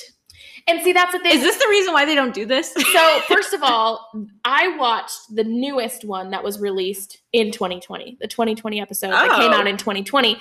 However, I tried to look for the original episode that aired, and I can't find it. Like, I don't know if they pulled it because of what happens. Yeah. Like, I kind of feel like they pulled it, but they do use footage from the original episode. Because I've never seen... Because the original episode came out in 2011. I've never seen, like, a documentary, whatever, where it's, like, in the moment they're following the suspect. This is a dangerous man. Yeah. Yeah, you have a crew following his every move. Yeah. Like, if he really was a dangerous man, wouldn't you, like... I don't know. Like, obviously there's a cop there, but just, like, as a cameraman, like, you're really gonna follow this dangerous serial killer that everyone thinks murdered his girlfriend? Yeah, I don't... that's the thing that kind of confuses me on that, but sorry, that's a little side tangent, but, like, that just came to my head, like... Well, and, we suggest things every single time. If you have, the 45 minutes, go watch the 2020 episode. Because there's obviously things that I don't mention because, guys, this is literally the longest episode I've ever written. And I still don't have time to, talk about everything. So just go watch it, give your point of view, and please, for the love of all things, can someone just, let us know? Can you give us some sort of feedback? Because we ask for feedback every week, and we get radio silence. But anyways, so again, they're following him everywhere. Like I said, he admits, he didn't know what to do because he didn't want to talk to the media, but he knew, not talking to them was just as bad. So, again, police have all that they need. They go to make their arrest. So, he's, physically, they're handcuffing him. He's pushed up onto the cop car. Mm-hmm. And some freaking producer of 2020 documenting everything is like, hey, Nick, why do you think you're getting arrested? Who asks that? Who are you? And obviously, Nick is probably freaking out, first of all. Second of all, and he replies, probably for the murder of my high school girlfriend. Then this media clown is like, well, did you do it? And Nick, he's like, no, man, I didn't do it. And at this point, I'm wondering, why the frick are we watching bad reality TV? Is this Cops? What are we watching? What is ensuing right here? And the fact that they got all of it on camera is just still, again, mind-boggling because... I don't know, what basis do we have for this arrest? We really don't have a basis for this arrest to begin with. And, of course, he's like, I don't know, guys, probably because I was, her boyfriend. What were they expecting him to say? Dang, coppers, you finally got me. Ooh, I just, I don't understand. Yeah, that doesn't make sense to me. And, literally the producer guy, you just look like an idiot. You've been following this man down for months. Oh, what are you getting arrested for? What do you think you're getting arrested for? Sorry, I stole gum when I was 16. Yeah, what? And, I love reality TV. When I was reading this yesterday, I was like, dang, I think I need to watch this because, I'm living for this. And, I'm waiting. I really wish, in a different, dimension, different scenario, whatever it is. I really wish Nick, I hope he had his Britney moment. I hope he got an umbrella. I hope he slammed it through the cop's car window and just freaked out. Because how do you stay calm in that moment? This man, honestly, is like a saint. He's not a saint because I've been saying, he's sus the whole time. But this, whole situation of, cops following him. Yeah. All this stuff. They've been all in his face for, I don't know how long it's been going on for, now. But it's been, at least a few months. And, I feel like most people would lose it. Yeah, well, and you can tell. And you would be like, leave me alone. I'm going to kill you. You know what I mean? Freak out. I would freak out at least. You can tell, he's emotional, when they're saying it. He's not, crying, but he's not, angry. He's just kind of, sick of it. What the frick is happening? Yeah. And they do show one part where, one of the, reporters or whatever for 2020, runs up to his car, before this happens, a different time, runs up to his car and is like, hey, Nick, you want to tell us what's going on? And he just drives away because he's like, no, guys, get out of my face. Dude, I'm surprised they're not having people jump in front of the car and be like, oh, you hit, ran her, kill her. You know what I mean? You did this. Well, and they had been following him for over 6 months. That's how long it's been? Yeah. 6 freaking months. Lose my mind. Of constant surveillance. After a week, I'd be I don't know. I'd be doing some bad things. I wouldn't say. Which I wanted to ask this question. Because obviously he had to know it was going to happen at some point. He had to know they were going to try to arrest him. Yeah. I don't know personally, what I would do in that situation, but the fact that he like had to have known this was going to happen, he probably had scenarios like in his head. Mm-hmm. And so I just wonder, like, because I legit have conversations in my head and I have to anticipate like every single outcome so that I know how to react, how to respond. But like, am I crazy, or like, do you do that too? Okay, you're talking to like two anxiety people. Of course, I literally plan everything out. I mean, I have like, that's like one of my biggest issues is like planning. I plan everything. So I wonder though, like, did Nick have a scenario where he would freak out and get mad? Did he have a scenario where he was gonna cry? Like, did he have like, and did the way he reacted, was that one of his scenarios, or did he just like totally lose it and that was just raw? And I mean, I wonder. You know what? We talk about this all the time. Let's make a movie. Let's make a movie. Because I would like picture like, you know, the perfect like, sorry, spoiler alert, like if you haven't seen it, I don't know. It's literally so old, whatever. But you remember like the last, I don't know if it's the last Twilight. I don't remember if I've seen the last Twilight. But the Twilight, remember the iconic Twilight thing where like this girl could see the future and she sees like everyone ripping their heads off. Yes. But then like it's like flashback, you didn't know it was the future. Yeah. I feel like you could play that moment, like you could see Nick like getting arrested, but then you could see like him breaking up, grabbing a cop's gun, like freaking out. Because I feel like he probably thought this through, like, how can I get out of this? Like, I can't get out of this. And it's like, if I did something, anything like somewhat like big, like he'd instantly like murder, murder, murder. You know what I mean? So like you could think he probably thought like, I'm gonna get a gun, I'm gonna kill them all because like get away from me. They already think I'm a killer anyway. Yeah, exactly. Yeah. And it's just like, that'd be a good movie scene. But yeah, everyone forget you said that. If we ever make a movie, I'm gonna delete this episode, so then it will blow everyone's mind. But anyway. But I mean, I feel bad for Nick in a lot of ways. But in this instant, like, he was being, like, I feel bad for him because, like, homie was being followed by paparazzi, like, without even being famous. Like, that would suck. Like, you have, as I said, Brittany, like, ugh. At least famous people are, like, rich. Like, he's not, I mean, I'm sure he's fine, but it's not like he's, like, rolling in it. And you know, people say it all the time, like, oh, well, you have to deal with paparazzi because you're famous, like, because you're rich. Like, Nick wasn't famous. So. I was just saying, it's not like he can go in his private jet and, like, fly down to freaking the Bahamas for a weekend and try to get away from it. Like he's stuck in this small town. It's not like he lives, like, in Portland and could try to, like, dodge the cops around the streets and stuff. Like, well, and again, he's married and he has a kid. Yeah. So you have to think of, like, how detrimental that must have been for their family. Like, their entire family, too, not just him. So, I don't know. On a personal note, I despise the fact that this woman, like, had so much hatred towards this kid from the beginning that she, like, cried. She was so happy because, like, the producers go and tell Leah's mom, like, oh, hey, we arrested Nick. And she just, like, cried tears of joy kind of thing. Like, sit down. You don't even know if that's a person who really killed your kid. Dumb. Like, you should be more concerned about who actually committed the crime. If it's Nick, great. But if it's not, and you don't definitively know that, I just think it's an ugly portrayal of her person. I don't know. It's one of those things, I think I'd cry no matter what, though. We gotta think, like, was she just crying because, like, someone... It's finally... I don't know. The case is, quote-unquote, done, closed, supposedly. You know what I mean? At this point, like, oh, yeah. But, I don't know. But then again, we know she hates Nick, so she probably was crying tears of joy that Nick got to go away. So she was just like, oh, we get it. We're getting another criminal off the streets. I'm like, yeah, those souffles that he's making, you know, gosh. So, sorry. So it came time for the town to prepare for the trial. The suspect is in custody, but how do you choose a jury in a small town where everybody knows the details of the crime and no one is untouched? Like, how do you even do that?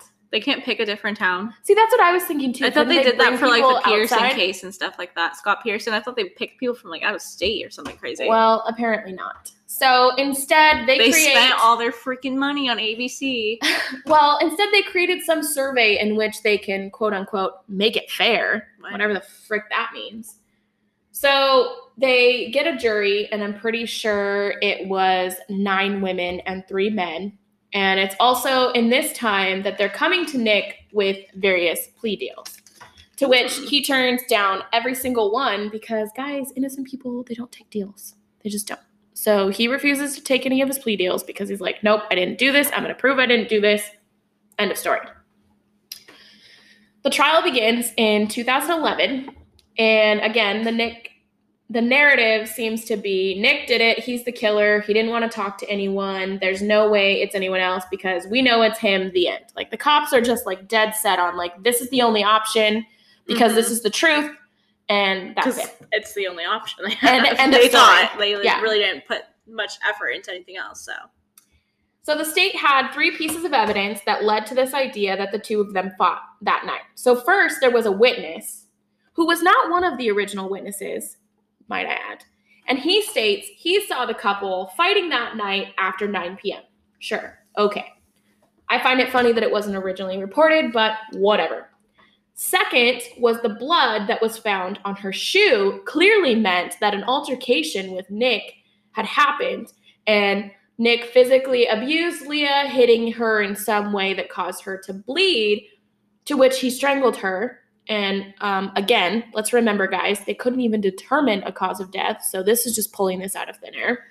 Okay, I'm so sorry. So sorry. I have to just go back. There was only blood on her shoes. What about the clothes she was wearing? Were they not bloody? No. So, wait, we'll talk about it in a second. And we did talk about it? Okay. There was only blood found on one of the shoes. Yeah. And they did do the testing, and they did determine, like, yes, it was Leah's blood. But just hold on to that, okay? Okay. So, again, they're saying, even though they didn't have a cause of death, they couldn't determine cause of death, Nick strangled her, right? Okay. I just want to understand, like, how the heck do you come to that conclusion? Like, were you once a novelist, sir? Or better yet, did you get a credible phone call from a psychic who was able to, like, recreate the entire scene and, like, spell it out for you? Like, I don't understand how they're able to determine, like, he obviously or he clearly strangled her and he must have hit her, which is why she had blood. Because, guys, remember, when you get strangled, you don't really bleed to death. Yeah, you die of asphyxiation. That's why I don't understand. There's blood on her shoes. They had to explain the blood. They had to explain how he strangled her, but then they also don't have the evidence that he did any of these things, let alone they don't even have evidence that Nick was on her. Like, there's no DNA of Nick on any part of her body, on any part of her shoes. There's nothing. Like, there is nothing that matches him. So, I don't know. So the last piece of evidence was not a friend or a witness or an associate, but rather the ex-boyfriend of Nick's wife and the mother of his child. Now, this guy, he somehow, some way comes forward and he states that in 2002, 2 years after Leah's murder, that Nick confessed to strangling Leah and then threatens him by saying, "I've killed before and I'll kill you too." To which I'm asking, who is this dude and why are we trusting him? Like, he has nothing to do with anything. He's never been brought up any time before, but yet he's part of the 3 key pieces of evidence as to why Nick is the killer. Like, it just doesn't make sense to me. Yeah, I'm not going to judge ABC. I'm not going to say anything, but I think some ABC money went around that courtroom that day. Yeah. Because I just don't understand. And I don't understand, like, he had nothing to do, and I don't know anything about his wife / mother of his kid. Like, I don't know if she was older, if she was younger, if she's from the same town. So, like, I don't understand why her ex-boyfriend is being dragged into this murder case. Like, dude, you didn't have anything to do with it. Like, they didn't even know each other at the time. There's just a lot of things that just don't make sense to me, and how he got to be, like, the star witness just doesn't. And I just don't know either, because, like, are you guys best friends or not best friends? Because, like, if Nick didn't like you, like, I don't know, your ex-wife's boyfriend, probably not, like, your favorite person on earth. Yeah. Why would he confess that he killed someone to you? Yeah, exactly. Are you guys so close? I mean, I guess you, like, kind of share, like, the daughter, because that's the dad, or the kid's dad. No, Nick is the dad. No, it said ex-boyfriend of Nick's wife and mother of his child. Oh. Yeah. No. Sorry. I think mother is a female. Yeah. No. Then what's the point? Why would he come to you? I thought they had to, like, he had to see him, like, on visitation days with the kid or something. Like, there's nothing. What is the point? No. I take it back. Why are you best friends with this man? Why would he confess to you? To which I'm like, what's the stretch? Like, what was the point of even bringing him in to begin with? Like, he had nothing to do with anything. So that's where I just get frustrated. I'm like, this is already trash. And then you just brought in another pile of trash to add on top of it. True. So the trial lasts for over 9 days. And outside of the many people who managed to like weasel their way into this case, they still had nothing physical to connect Nick to the case. He had over 20 people confirming his alibi. So obviously Nick is nervous, but even the bailiff that was like in the room is like, nah, man, you're good. Like, you're going home today. Like, a bunch of people in the room are like, they don't have anything. Like, there's nothing that's going to connect you to this. So like, you're good, whatever. You're going home. So you can imagine the shock of Nick and his family when the jury delivered a verdict that Nick was not guilty of murder, but found guilty of manslaughter. And how is it, you ask, that this is even possible? Well, my friends, in the state of Oregon, along with Louisiana, it is possible to have a verdict despite a non-unanimous decision. It doesn't even make sense, especially because everything that they had was 100% circumstantial. But I don't understand, like, how this even makes sense legally. And apparently it is no longer a thing. Like, it's not possible to have, because, like, I don't know if it was because of this case, but that law kind of like got abolished. Like, that doesn't even, you can't even do that anymore, because I don't understand, like, isn't it the responsibility, like, of the court to make sure that, like, it's beyond a reason of a doubt? So, you're like, innocent until proven guilty. Yeah, that's which the rule. We know that the justice system fails all the time. It does. But at the same time, like, if all of your stuff is coming at like 100% circumstantial, that you can't be stand in truth when everything's circumstantial. That's what I'm saying. So like, how can anyone be sure of this? And I also learned something while watching this. And guys, this is recent, so no, I did not go do more research to verify whether or not this is still like a thing. But they said that it's common for the DA to choose something like this where they put murder and manslaughter like together because it gives the jury the choice. And especially in places like Oregon, with murder, it has to be unanimous, but with manslaughter, it doesn't have to be like that for it to be upheld. So that's, I think, why they chose to like charge him with murder and manslaughter. And I don't know, I'm just saying, if you want a person to be in prison and you either A, don't know who it was and you just need someone to be the person to hold the spot, or B, you want to put someone away, I guess this is how you do it, because yeah. Yeah, I literally have so many problems with this. I feel like the jury, it's like children. You don't give children choices. You don't. Yeah. Well, I mean, they have the choice to say, like, guilty or not guilty. But you don't give choices of, like, what is he guilty of? Do you want him to be guilty of murder? Like, manslaughter? what? Yeah. I've never, like, no. That's just, like, a recipe for disaster. Well, and average people don't understand or know the rules of the courtroom. Like, none of us know the jargon that all of you people are talking about. I don't even know it. I'm like, what's the difference between murder and manslaughter? Manslaughter is, like, accidental. Yeah, manslaughter is, like, murder's premeditated. Yeah. Like, whereas manslaughter, like, somebody died, but it wasn't intentional. It wasn't, like, it's you like planned it. Moment, like, in the moment, like, switch. If someone dies in a car crash, manslaughter. Yeah. Okay. That's what I thought. But, like, yeah, as a person, if I was on a jury, like, I'd be like, huh? I'd be so confused. I'd be like, pick something. Like, you know what I mean? Yeah. Like, I don't understand. Like, it's just, that's weird. And then the fact that they don't have to be unanimous and that you guys can have a split decision. Yeah, and it was a 10-2 split decision. So it was literally like in the barely made it. Yeah, in the manslaughter portion of it. So they found him not guilty of murder, but in the manslaughter portion of it, it was 10 for it and 2 against it. And you just had to have 10. So, like I said, that ABC money going around that courtroom. That's all I said. They said, we got to make a profit. This is going to be it. Well, and apparently there's a rule that once the verdict is read, like, the judge requires that no one have any type of reaction, to which I'm like, how? How is that even possible? Like, even when it comes to a murder case, like, how is that possible? Why? Like, what's the point? So apparently Nick's mom and wife were both actually asked to leave due to their reaction, which, again, ABC's in there. So the whole thing's recorded, like the whole verdict and all that kind of stuff. Everything's recorded. And I don't know what the wife did, but Nick's mom just like shook her head. She just shook her head. She didn't say anything. She didn't wail. She didn't fall out of her chair. Like, she literally shook her head, and the judge is like, you get out now. And like, they're like, oh, okay. And like, get up, and they walk out.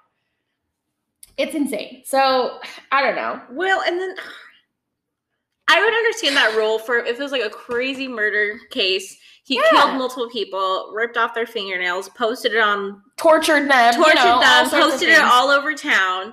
Something crazy like that. But, like, yeah, why can't... Yeah. It's disrespectful to, like, do something like, you know, like... I don't know. Well, and they didn't even do anything. So it's just...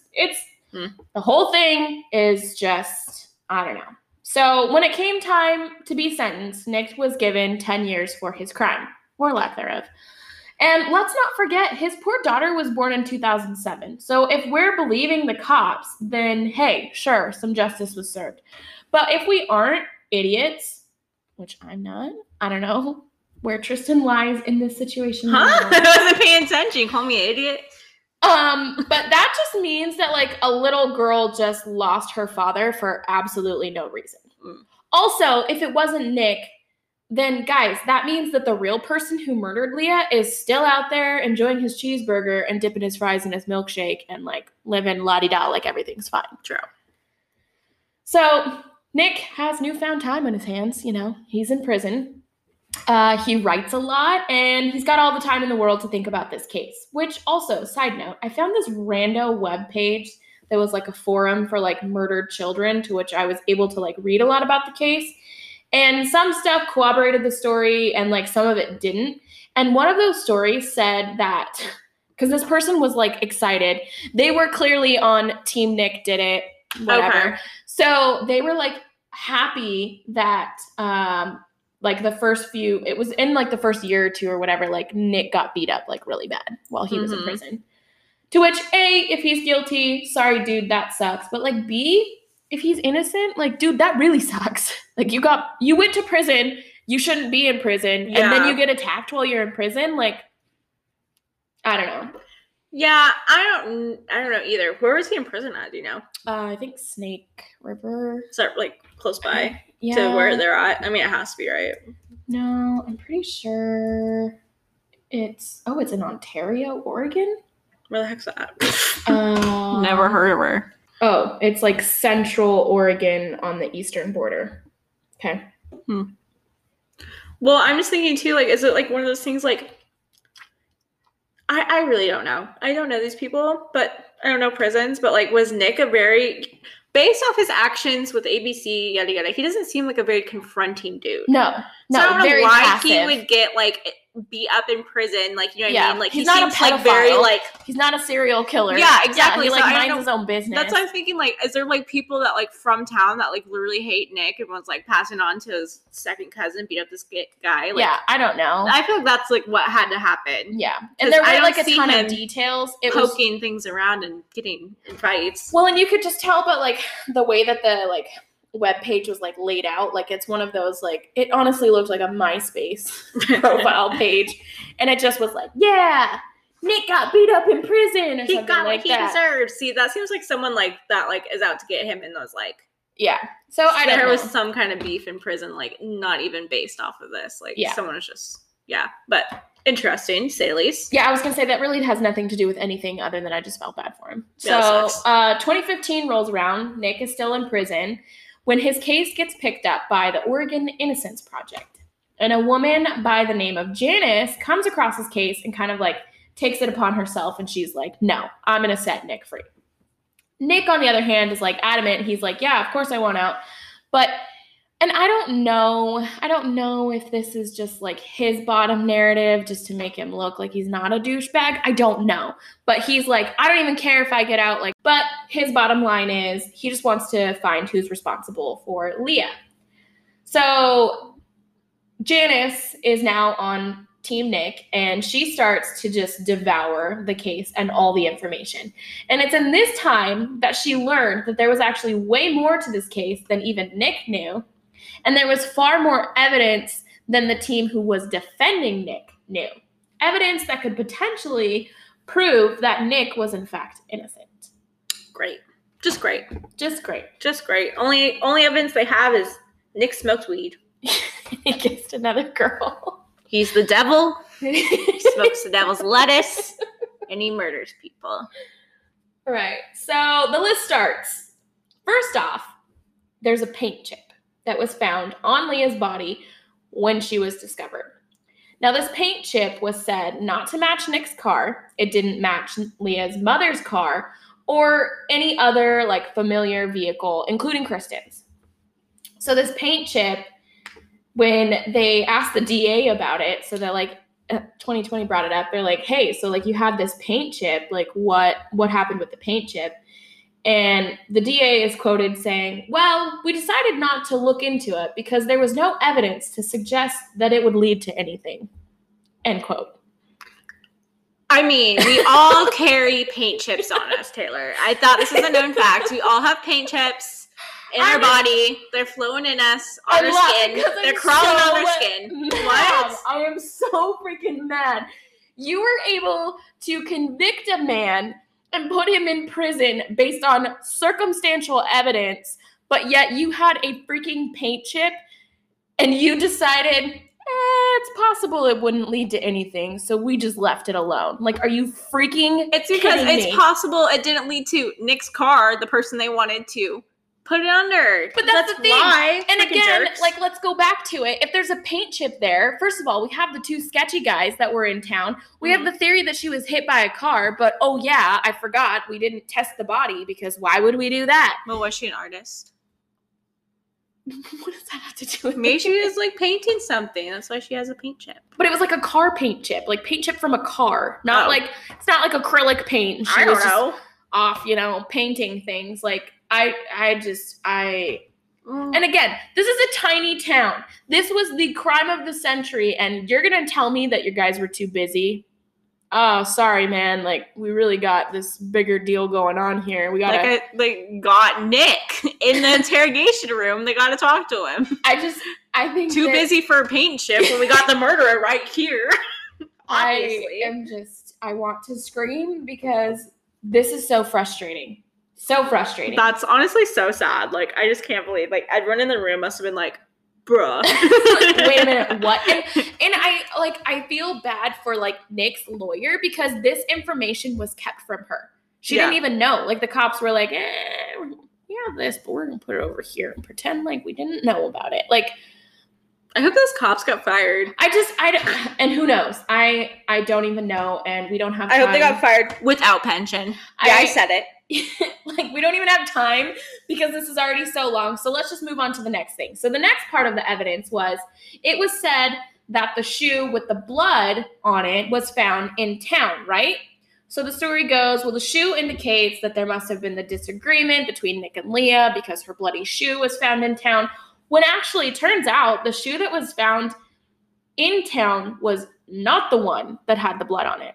The shoe that had the blood on it was actually the one that was closest to her body, which is literally like breadcrumbs that something had freaking happened to her out there, not in town. To which, if you're telling me Nick roaming around and that he must have done everything in town, totally destroys your entire theory. Yeah. Like, totally blows up your theory. Wait, so the guy that found the shoe did not have blood on it? No. It was just a shoe. And again, let's circle back to that. The rando guy who was like, hey, I found this shoe outside. It was literally just a shoe. It was a shoe that they turned into police. To which, again, now I'm feeling even more suspicious of the freaking cops because why would they take it and be like, oh, yeah, this is evidence. This is clearly Leah's shoe. No. You don't even know that it's Leah's shoe because at this point, you guys think that she's a runaway. There's so many things. So many things. Everyone in this whole situation is just weird. And again, I have a theory. He's unidentified. This man is never identified. I have a theory. What's your theory? Are you going to talk about it? I don't know if I'm going to say it yet. I don't know. Maybe there's more. I don't know. I didn't read this far down because I was like, oh my God, Taylor, like, this is literally the longest thing in the world. I can't. But my theory is, I think everyone knows about it. Mm-hmm. Everyone's on the case. The cops, Sherry. I don't trust Sherry. I mean, Kristen, you're a little sus too. We'll keep you around. Oh, which, by the way, Kristen actually passed away, like, around this time when they started re-looking into the case, like, with the whole Innocence Project thing. So she is no longer alive. Therefore, her testimony is what it is, and that's all we got. They didn't get to, like, question her more and be like, we're actually here to try to, like, figure out what really happened. And we're not going to put you in jail. Yeah. So, like, can you just tell us what really happened? Yeah, so she's no longer alive. So that doesn't help either, which, again, could be sus. Maybe the cops had her killed. Huh? Oh. But, yeah, this mystery man with a shoe, giving it to police and being like, oh, here's the shoe someone killed her by. Yeah. Just sus. Like, oh, here's the shoe. I don't know what happened to her, but I just really felt like you needed this shoe. Like, why do you have a shoe, bro? That is so freaking weird. So weird. Makes no sense to me. I think the weirdest part of this whole case is the shoe. Okay, so let's move on because we have more. So let's also talk about those over 20 witnesses that saw Nick looking for Leah that night, right? Now, there's so many now that are people saying they saw Nick and Leah together. However, so the whole, like, Janice, like his team member or whatever, she creates a timeline. She creates a timeline and it's every single point in which a witness saw her and they match up all the times for it. And they basically, with her putting together the original witnesses based off of the, like, new witnesses, there's times where it would be literally impossible for Nick and Leah to be at the same spot. I have another genius thing happen. Did they ever list the times that Nick got pulled over? I don't know. I'm sure that Janice would have had that, Oh, too. I bet they have it, too. Unless the cops were, like, shady and, like... Never reported the time. Because if he got pulled over at, like, 9:10, he obviously was alone still looking for her. Yeah. And, like, he got pulled over again at 10:30. I guess it's a really long time to do something, but still looking for her. You know what I mean? Like, where's the timestamps of him getting pulled over? Because that's evidence that he was alone. Yeah, exactly. Looking for her. Well, and that's what I mean. Like, with these new people that came out, if you take the original statements with what's said and the route in which people witnessed her walking, and then putting these new people in, there's just contradicting statements. Like, there's things that don't make sense. And then they actually take a look at ATM footage from a witness saying, like, yeah, I saw her around here at, like, I saw Leah by herself. They take the footage and the time is 9:04 and she is by herself. So, sure, is it plausible that Nick was waiting around the corner and then he strangled her and attacked her or whatever? Sure, it's plausible. But also, it's more proves the point that, like, the original witnesses should have been the ones that they stuck to. Like, these new people coming in and saying, like, oh, we saw Nick and Leah together. Oh, they were fighting. Oh, they were a bad couple. Like, go away. Yeah. Go the frick away. So, if Nick got pulled over at 9:10, obviously, I'm still looking for her. Well, yeah, she's alone. Like, they never crossed paths at that point. You know what I mean? So, yeah.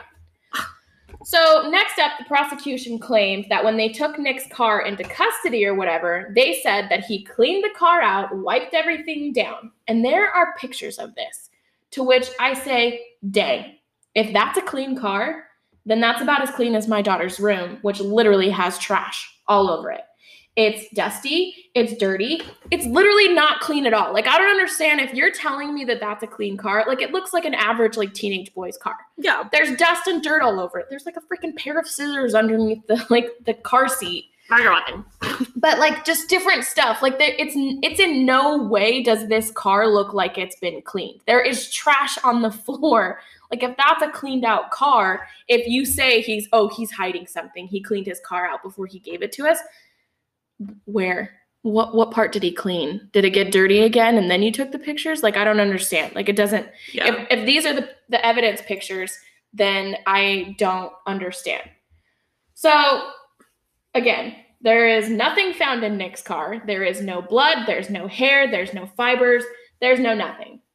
So I can see why they say, oh, well, he must have cleaned it out. But then you look at the pictures. How is there no hair?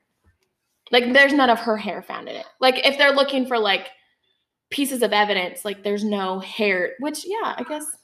I am a lady, and I think I've said multiple times, like, my hair goes everywhere. Everywhere, yeah. My hair gets entangled into my boyfriend's beard.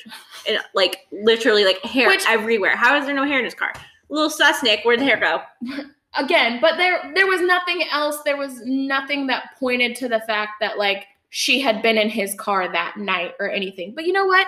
These cops didn't even want to take the time to find out how she died. I don't trust the cops in their investigations anyway. Their investigation skills are, quite frankly, at a zero. So anyways, They also said that he sterilized the trunk, to which I want to say, with what? His dust and his dirt? Like, when you sterilize something, when I think of sterilizing something, you think of like, okay, it's so clean that you could eat off of it. Like, that's sterilization. There is no way that the back of his trunk is sterilized from this picture. I wouldn't eat anything out of there. I mean, I wouldn't even want to put my butt in there. Like, it's just not clean. So there's so many other cases too that just instantly made me think of Casey Anthony in the back of her trunk. Yeah, well, and like, how did she get away with her trunk? But literally, I think they said that smelled like dead body. Yeah, and she even cleaned it. Yeah, and that's the thing. Like, this man, it was said that his like the carpeting or whatever was taken out, but you don't know that wasn't already like that. Like, oh yeah, it's a teenage boy driving around a crappy old car, and like, it's an old car. Yeah, yeah, it's. I don't know, but they try to say like, nope, he sterilized it, and I'm like, even if he freaking sterilized it, you could still do luminol, and you could probably find if there was blood in there, and you didn't. We're also talking about an 18-year-old boy that lives in a small town. I don't think he is really on the case of sterilizing things. Yeah. Sadly, it was said that even though Janice had found all of this, it really like wasn't enough to like get him out of prison until she learned that there was a piece of DNA evidence that was found on Leah's shoe. Which, first of all, it was evidence that they did absolutely freaking nothing with. And second of all, it was evidence that they technically like withheld. So like the cops knew about it, the people at the crime lab knew about it, but they didn't let anybody else know. It was kind of like... They really suck at covering up their case. Come on. Yeah. Cops, be better. So, obviously... If you're going to do crappy things, be better at it. Gosh.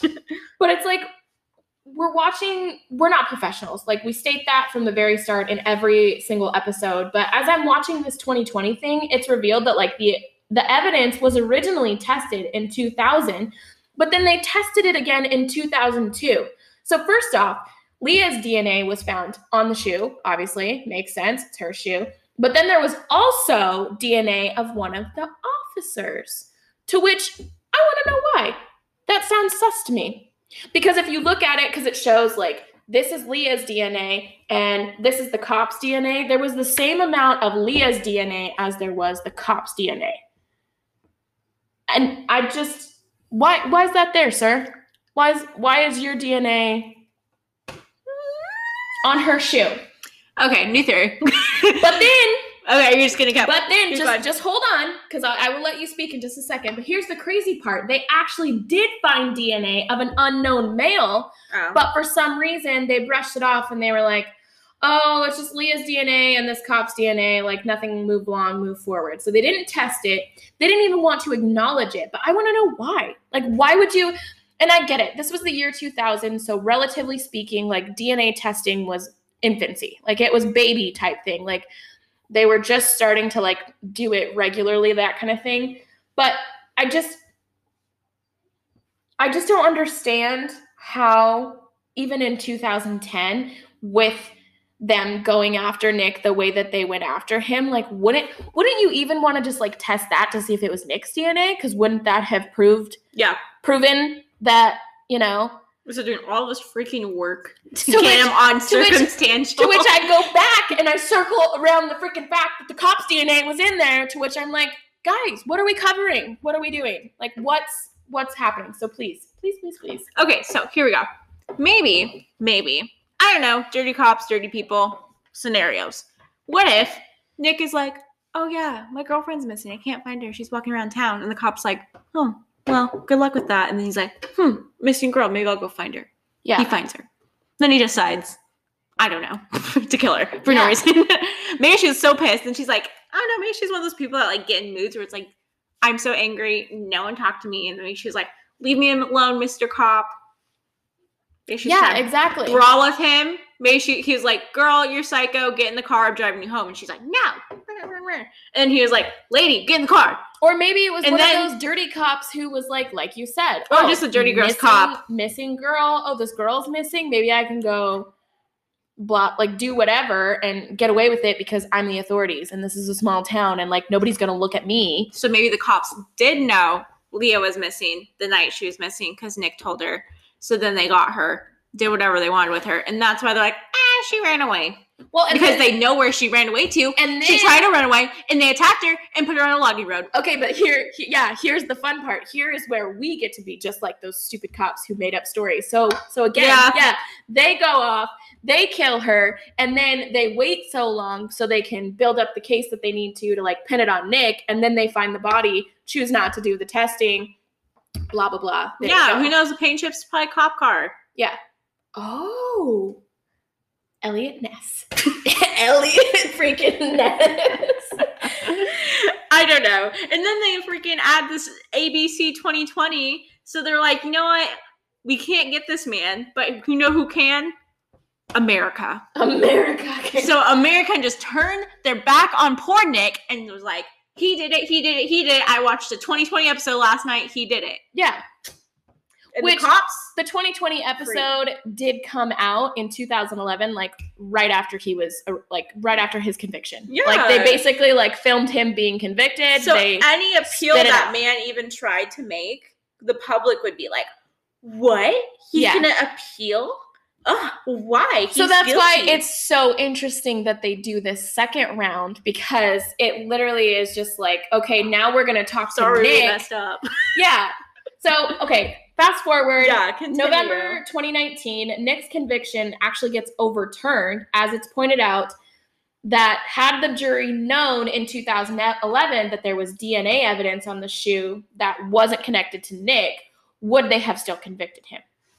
So everyone's just pointing fingers at each other like, well, I didn't know it was there. Well, this isn't my fault. Well, I didn't know. Like, and I'm just like, guys,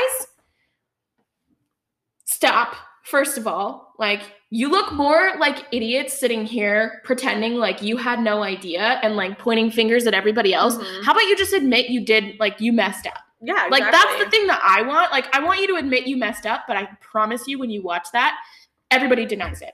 Really? Well, it must have been this person's fault. Well, we did the best that we could. And it's like, okay, but you, and I'm sorry, this is just me on my soapbox, like, you took a dad away from a little girl over your stupid egos and your fat heads. Like, yeah, that's my thing. Like, you didn't have anything. You ran with it. And I don't know.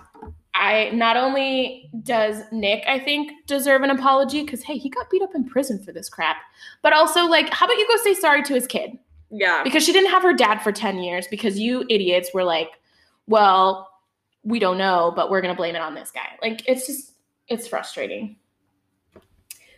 So because the case gets overturned, it's not like they just get to, like, set Nick free. So he actually gets taken back to the DA, who is still, residing over Coos County, because that's where they live. I was going to say, like, what court are they in? Yeah, Coos County. So don't get caught in Coos County. Forget that. The DA is the guy who kind of like gets to decide if they want to do a retrial. Mind you, Nick has already served 9 of his 10 years. Like, he's already been in there. He's served like 97% of his timing already. Dude, give him that cool $10 million that you owe him and let him go. Well, and there's DNA that isn't his, and it was a 10-2 the first time. So the guy plays the card, and he's like, you know what? The DA's like, you know what? I'm really just thinking about Leah's mom right now, and I don't want her to have to go through a retrial, so we're just going to go ahead and let it go. To which, if you're really thinking about Leah's mom, then you'd be like, you would have freaking done your job in the first place. I won't say it. Please don't. But that's like where my mind goes. Like, I'm so frustrated. Like, you really want to pull that and be like, oh, I'm just the heartful person, and I don't want to make his mom do that. Like, her mom go through that again. Like, no, you don't. You just don't want to go back and have people prove that you're wrong. Yeah, you were wrong. That's a nice way to put it. And I don't know. I also just want to be like, hey, how about Leah? Like, let's worry about Leah for a second, because she was still murdered. Does anyone care that she was still murdered? Like, put Leah's mom aside and the trauma she's going through. Hi, Leah died. Yeah. So exactly. Why are we so hyper-focused on someone that we really can't tie it to when we should be focused on, who actually freaking did it? Is now officially proved in practice. I mean, the odds of him are like he's innocent, right? We've come to a conclusion he's innocent. Yeah. So, and it's just funny, too. He's sus. I mean, you can think he's sus, but it's like, it's interesting because, you know, yeah, ABC has to come back around and they're like, well, now we're going to hear from Nick because, like, dude, if I was Nick, I'd be like, you got to pay me so much money to be on this. And who knows? Maybe he did. I hope he did. I hope he did. I hope he did, Nick. Get your coin. I hope he did, and I hope he took his daughter, like, on a fat vacation because girl's, like, 13 by now. And, like, I'd be so mad. Yeah, like, I just, I don't know. And I'm not trying to be, like, a dick, you know, but it was kind of funny because, you know when, like, kids hear things, like, they pick things up and they say things, like, out of context, and it's just kind of cute and funny. So Nick's being interviewed, right, and he's talking about the night that he actually did get released. He called his mom to come get him, and he called it a mic drop moment. He was like, you know, it was like a mic drop moment because Mom, come pick me up. That's the mic drop moment? But I'm just laughing, and I'm like, oh, Nick, like, so much has happened in 10 years. Like, nobody really says that, and that's not even the right context of, like, how that goes. But, you know, he's just happy and excited, so I'm just kind of like, oh, like, pat you on the head. Like, your daughter will teach you about what's going on now kind of thing. And so, yeah, December 17th, 2019, Nick is officially released to go home.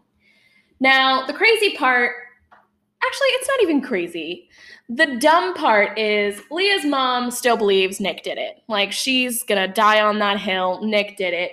But the cops still think Nick did it. The DA still thinks Nick did it. Like, they actually publicly said that? Yes. On the 2020 episode, they're like, yep, we're pretty sure we got the right guy. He did his crime now. To which I'm like, yeah, guys, let's double jeopardy this. And you go ahead and let's do a retrial and let's find out. But, you know, they play the whole like, oh, we don't want Leah's mom to go through it. Oh, we don't want to have to pay for all of that stuff. To which, guys, you had him followed around in a friggin' helicopter. They didn't pay for that? I don't know. It's just interesting. So, Nick, because, I don't know, he just decided this. He decided he wanted to go back to his hometown. So when he got released from prison, he just went back home. His parents still live there. His daughter still lives there, which I understand, like, the daughter thing. Like, if your kid's been there, that's, like, her entire life. Like, dude. And she's a teenager. Like, I can see, I mean, me personally, would I have wanted to move, like, a town away? Yeah, but this makes me feel like Nick did not get his coin. And that is a missed opportunity, Nick. Yeah, but because if I got my $10 million, I would at least ask for $10 million. Then ABC some more. Well, okay, so here's the thing. So, like I said, he goes back to Coquille because that's where he grew up. And I guess the town is, like, still pretty divided. But in the year 2020, Nick went to file a lawsuit against the police department. And I quote, the lawsuit goes on to allege that investigators deliberately suppressed, tampered with, and or destroyed relevant material, impeachment evidence that undermined the credibility of the key prosecution witnesses, including evidence of their own misconduct and violations of McGuffin's rights, end quote. To which, love to hear it. Yeah, I look forward to reading. To hear it. If I was a lawyer, I would do this case for free. Yeah. Well, I'm sure he's got somebody out there who's oh my God, I totally know. Yeah. They're going to end up millions. I can't wait. Yeah. So, I mean, I look forward to that. I wonder how long they're going to wait before they actually, like, how long is it going to be, like, a couple years for them to, like, build a case against him? Yeah. Stupid COVID, too. It's like, yeah. The court's gonna be like, oh, due to COVID, like, we're gonna, like, Zoom call, bad connection, we gotta reschedule for next year. You know, like, they're gonna be stupid about it. And like I said, the guy who was, like, the sheriff or whatever at the time, like, he's not even living in that town anymore. I think he's still a sheriff, but, like, he's not there anymore. He sounds like a freaking Hollywood sheriff. He sounds like actor sheriff, if you ask me. So it's just interesting. Like, I look for, like I said, I totally look forward, you know, maybe this could be a fun thing where we can just, like, let's go be part of it. Let's go sit in the room. Like, let's go watch the case. I don't think we can due to COVID. No, due to COVID. Yeah. I don't think they can, but I don't know. So that is the case of the unsolved case of Leah Freeman. And I still have questions. I still want to know how she died. And again, I mean, I hope that maybe someday if she's not cremated, that someone will exhume her body so we could figure out what happened. Like we do have the technology now. I think we could do it. But yeah, I want to know, was there any testing done and they just like destroyed it? Like maybe did they have some sort of testing and like, again, how they hid the DNA? Did they just decide like, oh, well, this isn't going to help us any, so we're just going to go ahead and let it go? Yeah. Well, I mean, and I will, last final thing, the Kokyo police definitively said like they will never reopen this case. To which I want to know why. What? Why? Who gave you the authority?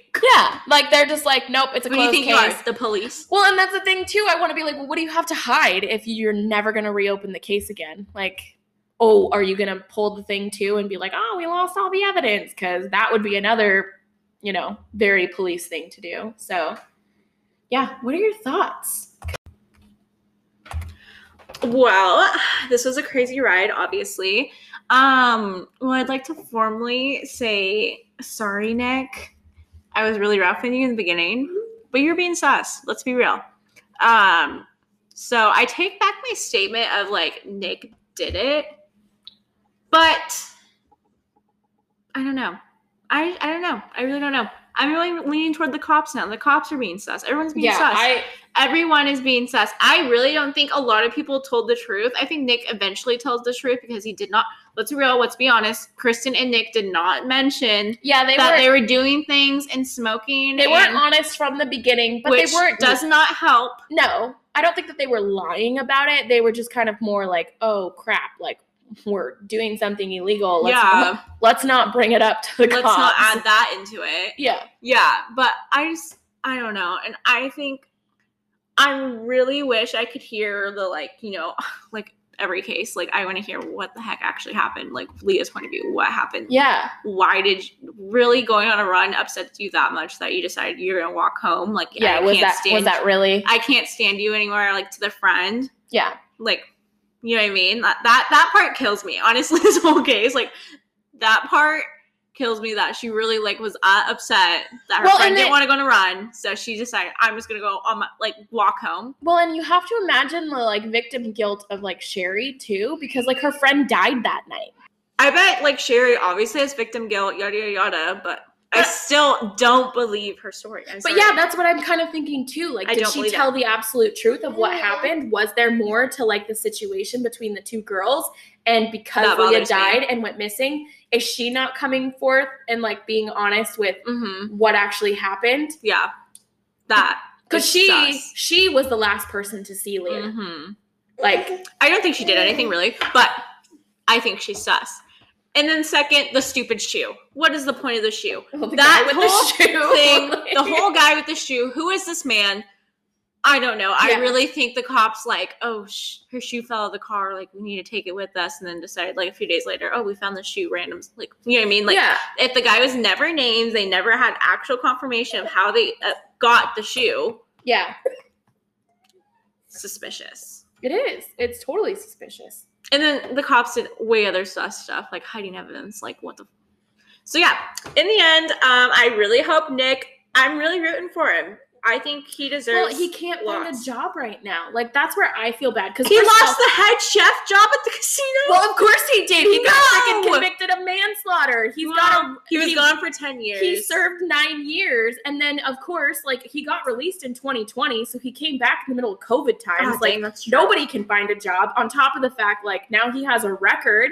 So, yeah, I feel bad, and that's where I was kind of Can he not get that, like, expunged or whatever? Like, get it off his record? I don't know. Because it was false. Because it was, he was, well, and that's the thing, too. The judge said when she gave him the turnover or whatever, she claimed, she was like, I'm not saying that Nick is innocent.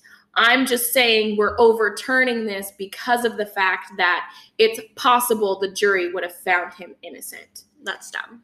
So, and that's where I was like, B, why don't you just make a decision? Like, why don't you just, like, say how you actually feel? Like, I don't like this whole gray area where you're like, well, I'm not saying he did it, but I'm not saying he didn't do it. Like, just pick a side.